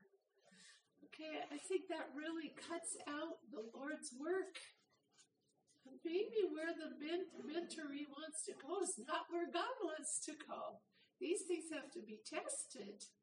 So we have to listen to the Lord and see what He's really doing in our lives. So that's another thing. Now, in coaching, that could be, if we're talking about maybe a person wants to learn a language, for example, then you need someone that says, well, maybe you need to do this, and this. That's different. Mentoring is the bigger picture of life. And in that respect, we're on a journey and we don't know exactly where we're going to go. Only the Lord knows that. So, Lewis says a mentor is part investigator, part farmer, finding out what God is doing in the mentoree's life and then working together, quote, to raise the crop that God is looking for in the soul of the mentoree. They prepare the soil, plant water, bring sunlight, protect the seed from birds, etc. So here's what we get to do. We get to become farmers as mentors and actually mentorees. What's God planting in our heart? Yeah. And I consider, this is my idea, a mentor is like a doctor assisting in a birth. While the Holy Spirit brings the baby, the doctor provides guidance and help in birthing what the Holy Spirit is doing in the mentoree's life. That's really a nice picture, I think, of birthing what the Holy Spirit is doing. I love to see what the Holy Spirit is doing in people's lives. Yeah. It's a walk of faith. All right. What did Jesus say? Well, our Lord built His disciples into an independent community. He gave them a mission. Okay, now here's the doing part. Go into all the world, preach the gospel, disciple the nations. But here's the being part. Abide in me. Love one another. And He said, you can't do anything apart from me. That's being. He taught us both being and doing. That's very important. Again, I focus on being here because most missionaries I know are focused more on doing, including me. That's been my problem. But I'm working on this still. Jesus is concerned about both doing and becoming. But again, doing comes out of who we're becoming. Comes out of relationship with the Lord and with others. Now, Lewis, in this book, also mentions a number of mentoring themes in the New Testament, one of which I think touches on what David said earlier. Being and doing, like we've discussed, very big theme for mentoring. Mentors as examples. We have, for example, Paul to Timothy and to the church, follow me as I follow Christ. That didn't mean you all become just like I am. It means watch how I am following what the Lord is doing in my life, and you in your own journey do the same thing. Number 3, this is what David was talking about. Rejection of domination. Okay? What Lewis talks briefly about in this book is this. In Jesus' day, a leader lorded it over his people, and they served him. Jesus' model was the opposite, upside down. He took the water in the basin, and he washed the disciples' feet. He served them. And this is the model that he's talking about. It's a humble model. I'm always amazed at the humility of our Lord Jesus. King of kings, Lord of lords, washing the smelly feet of his disciples. You know, I look at him and I think, what kind of a being is our God? He's completely foreign to all of us in his thinking. Because the world's thinking is, you're the King of kings, the Lord of lords, you never wash anybody's feet. So this is what the gospel is in mentoring. The mentor serves. And one of the things that sometimes happens in missionary mentoring is, I've heard that the mentoree is asked by the mentor to do all kinds of things. And that mentoree feels obligated to do it because it's the mentor who's asking. Well, that's not such a great thing. Now, if the mentor is your pastor, you're already working together, fine. That's a little bit different thing. But we need to be very careful that we don't ask favors of mentorees. We're there to serve. It's very, very important. Number 4, that is the big theme in this book, creation of future leaders. Some people come to us and they don't seem too much like a leader when they come. But we're serving future leaders.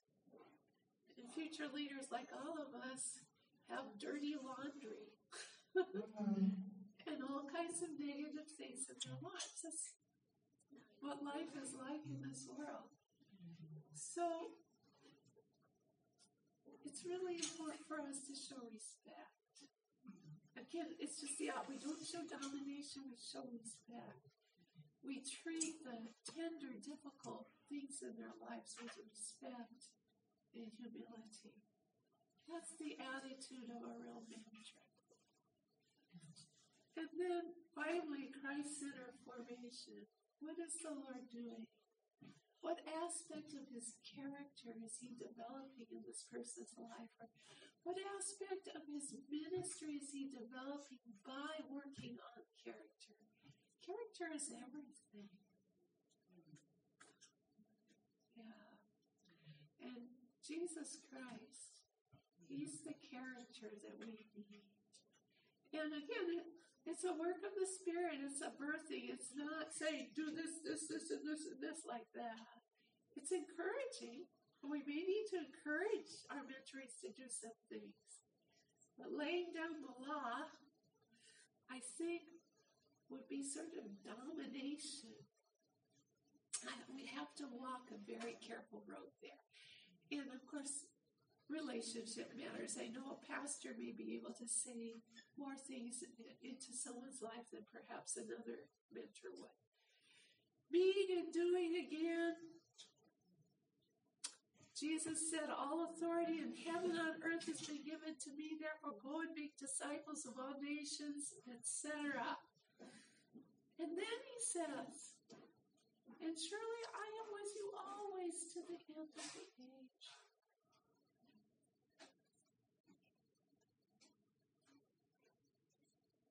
The Lord has taught me that it's more important that I'm with Jesus and he's with me than I'm making disciples. If my making disciples doesn't come out of the fact that I treasure God's presence with me, what am I doing? Doing something for me, maybe, but I'm not sure I'm doing it for God. So, I challenge all of us, me too. Let's become what God is calling us to be. Well, kinds of missionary mentoring. Let me just look at this first one, and then we'll quit for today. Peer mentoring or co-mentoring. The purpose is to become an encouragement and do what God is calling us to be and do. And so we're doing this in class right now. But if you're doing it outside of class, here are some examples of how you might go about doing it. Agree on some mentoring questions to ask one another. Okay, I'm giving you all kinds of mentoring questions this week. And it could come from something from a book. It might be this book. It might be another book. It could be straight from the scriptures. But if you're co-mentors, let's agree on it. It's not a matter of one person assigning. It's a matter of deciding, what do you need? What kind of questions are you asking right now? And then here's another possibility. Read one book a month, or it might be a year even. Doesn't have to be in a month. And discuss with one another. Alternate between one person selecting the book than the other. There are many wonderful books that can help mentor us. We can discuss and learn from one another and pray for one another about the issues that they bring up.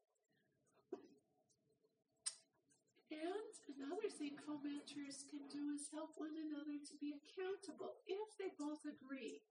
It's very important we don't force anyone to be accountable about things. But if they want an accountability partner, for example, about prayer life, maybe you're having a hard time praying. Maybe your partner can pray with you and say, okay, when are you going to pray? And then maybe you could say, will you ask me next week or next month when we meet if I pray according to what I'm talking about? The co-mentor must decide for him or herself what the goal is going to be. But you can ask about it. And sometimes it helps to have someone to ask. Did you do what you wanted to do? Thought life.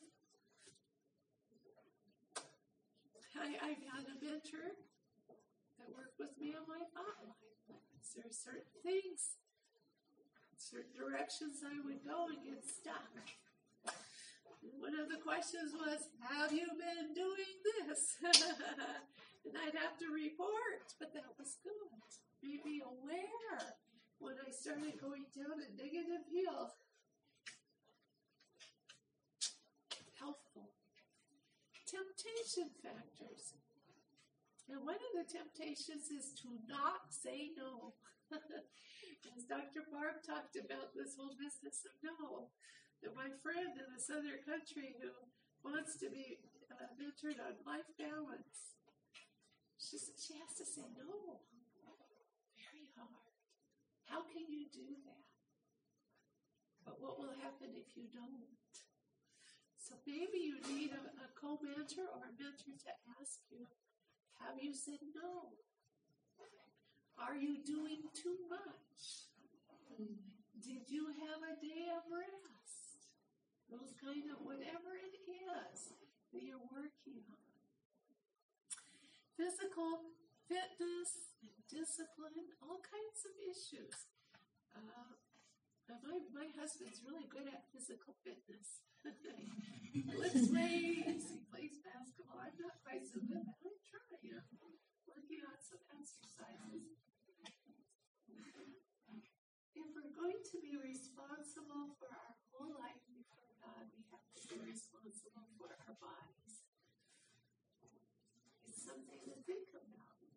And our co-mentor, if we want, can help us be responsible.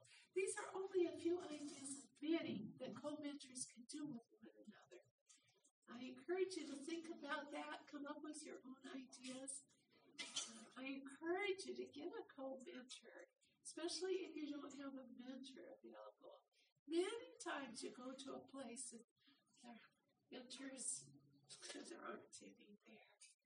Thankfully, there are things like Skype and other things these days that we can get in touch with someone from our country. I just encourage you to do it. I'm encouraging myself too. I need a mentor too. We all do. So, I think I'm going to stop there. And tomorrow we're going to go on and talk about mentoring relationships and some more things about qualifications and so on of being a good, some of the ideals to work for in being a good mentor. So you're welcome to look at the PowerPoint if you like. You don't have to. But may the Lord bless you. Let's all stand up. And I'm going to pray for you at the end of this day. Father, thank you for a good afternoon. Thank you, Lord. It's been a long day, and I know everyone's tired of all these hours.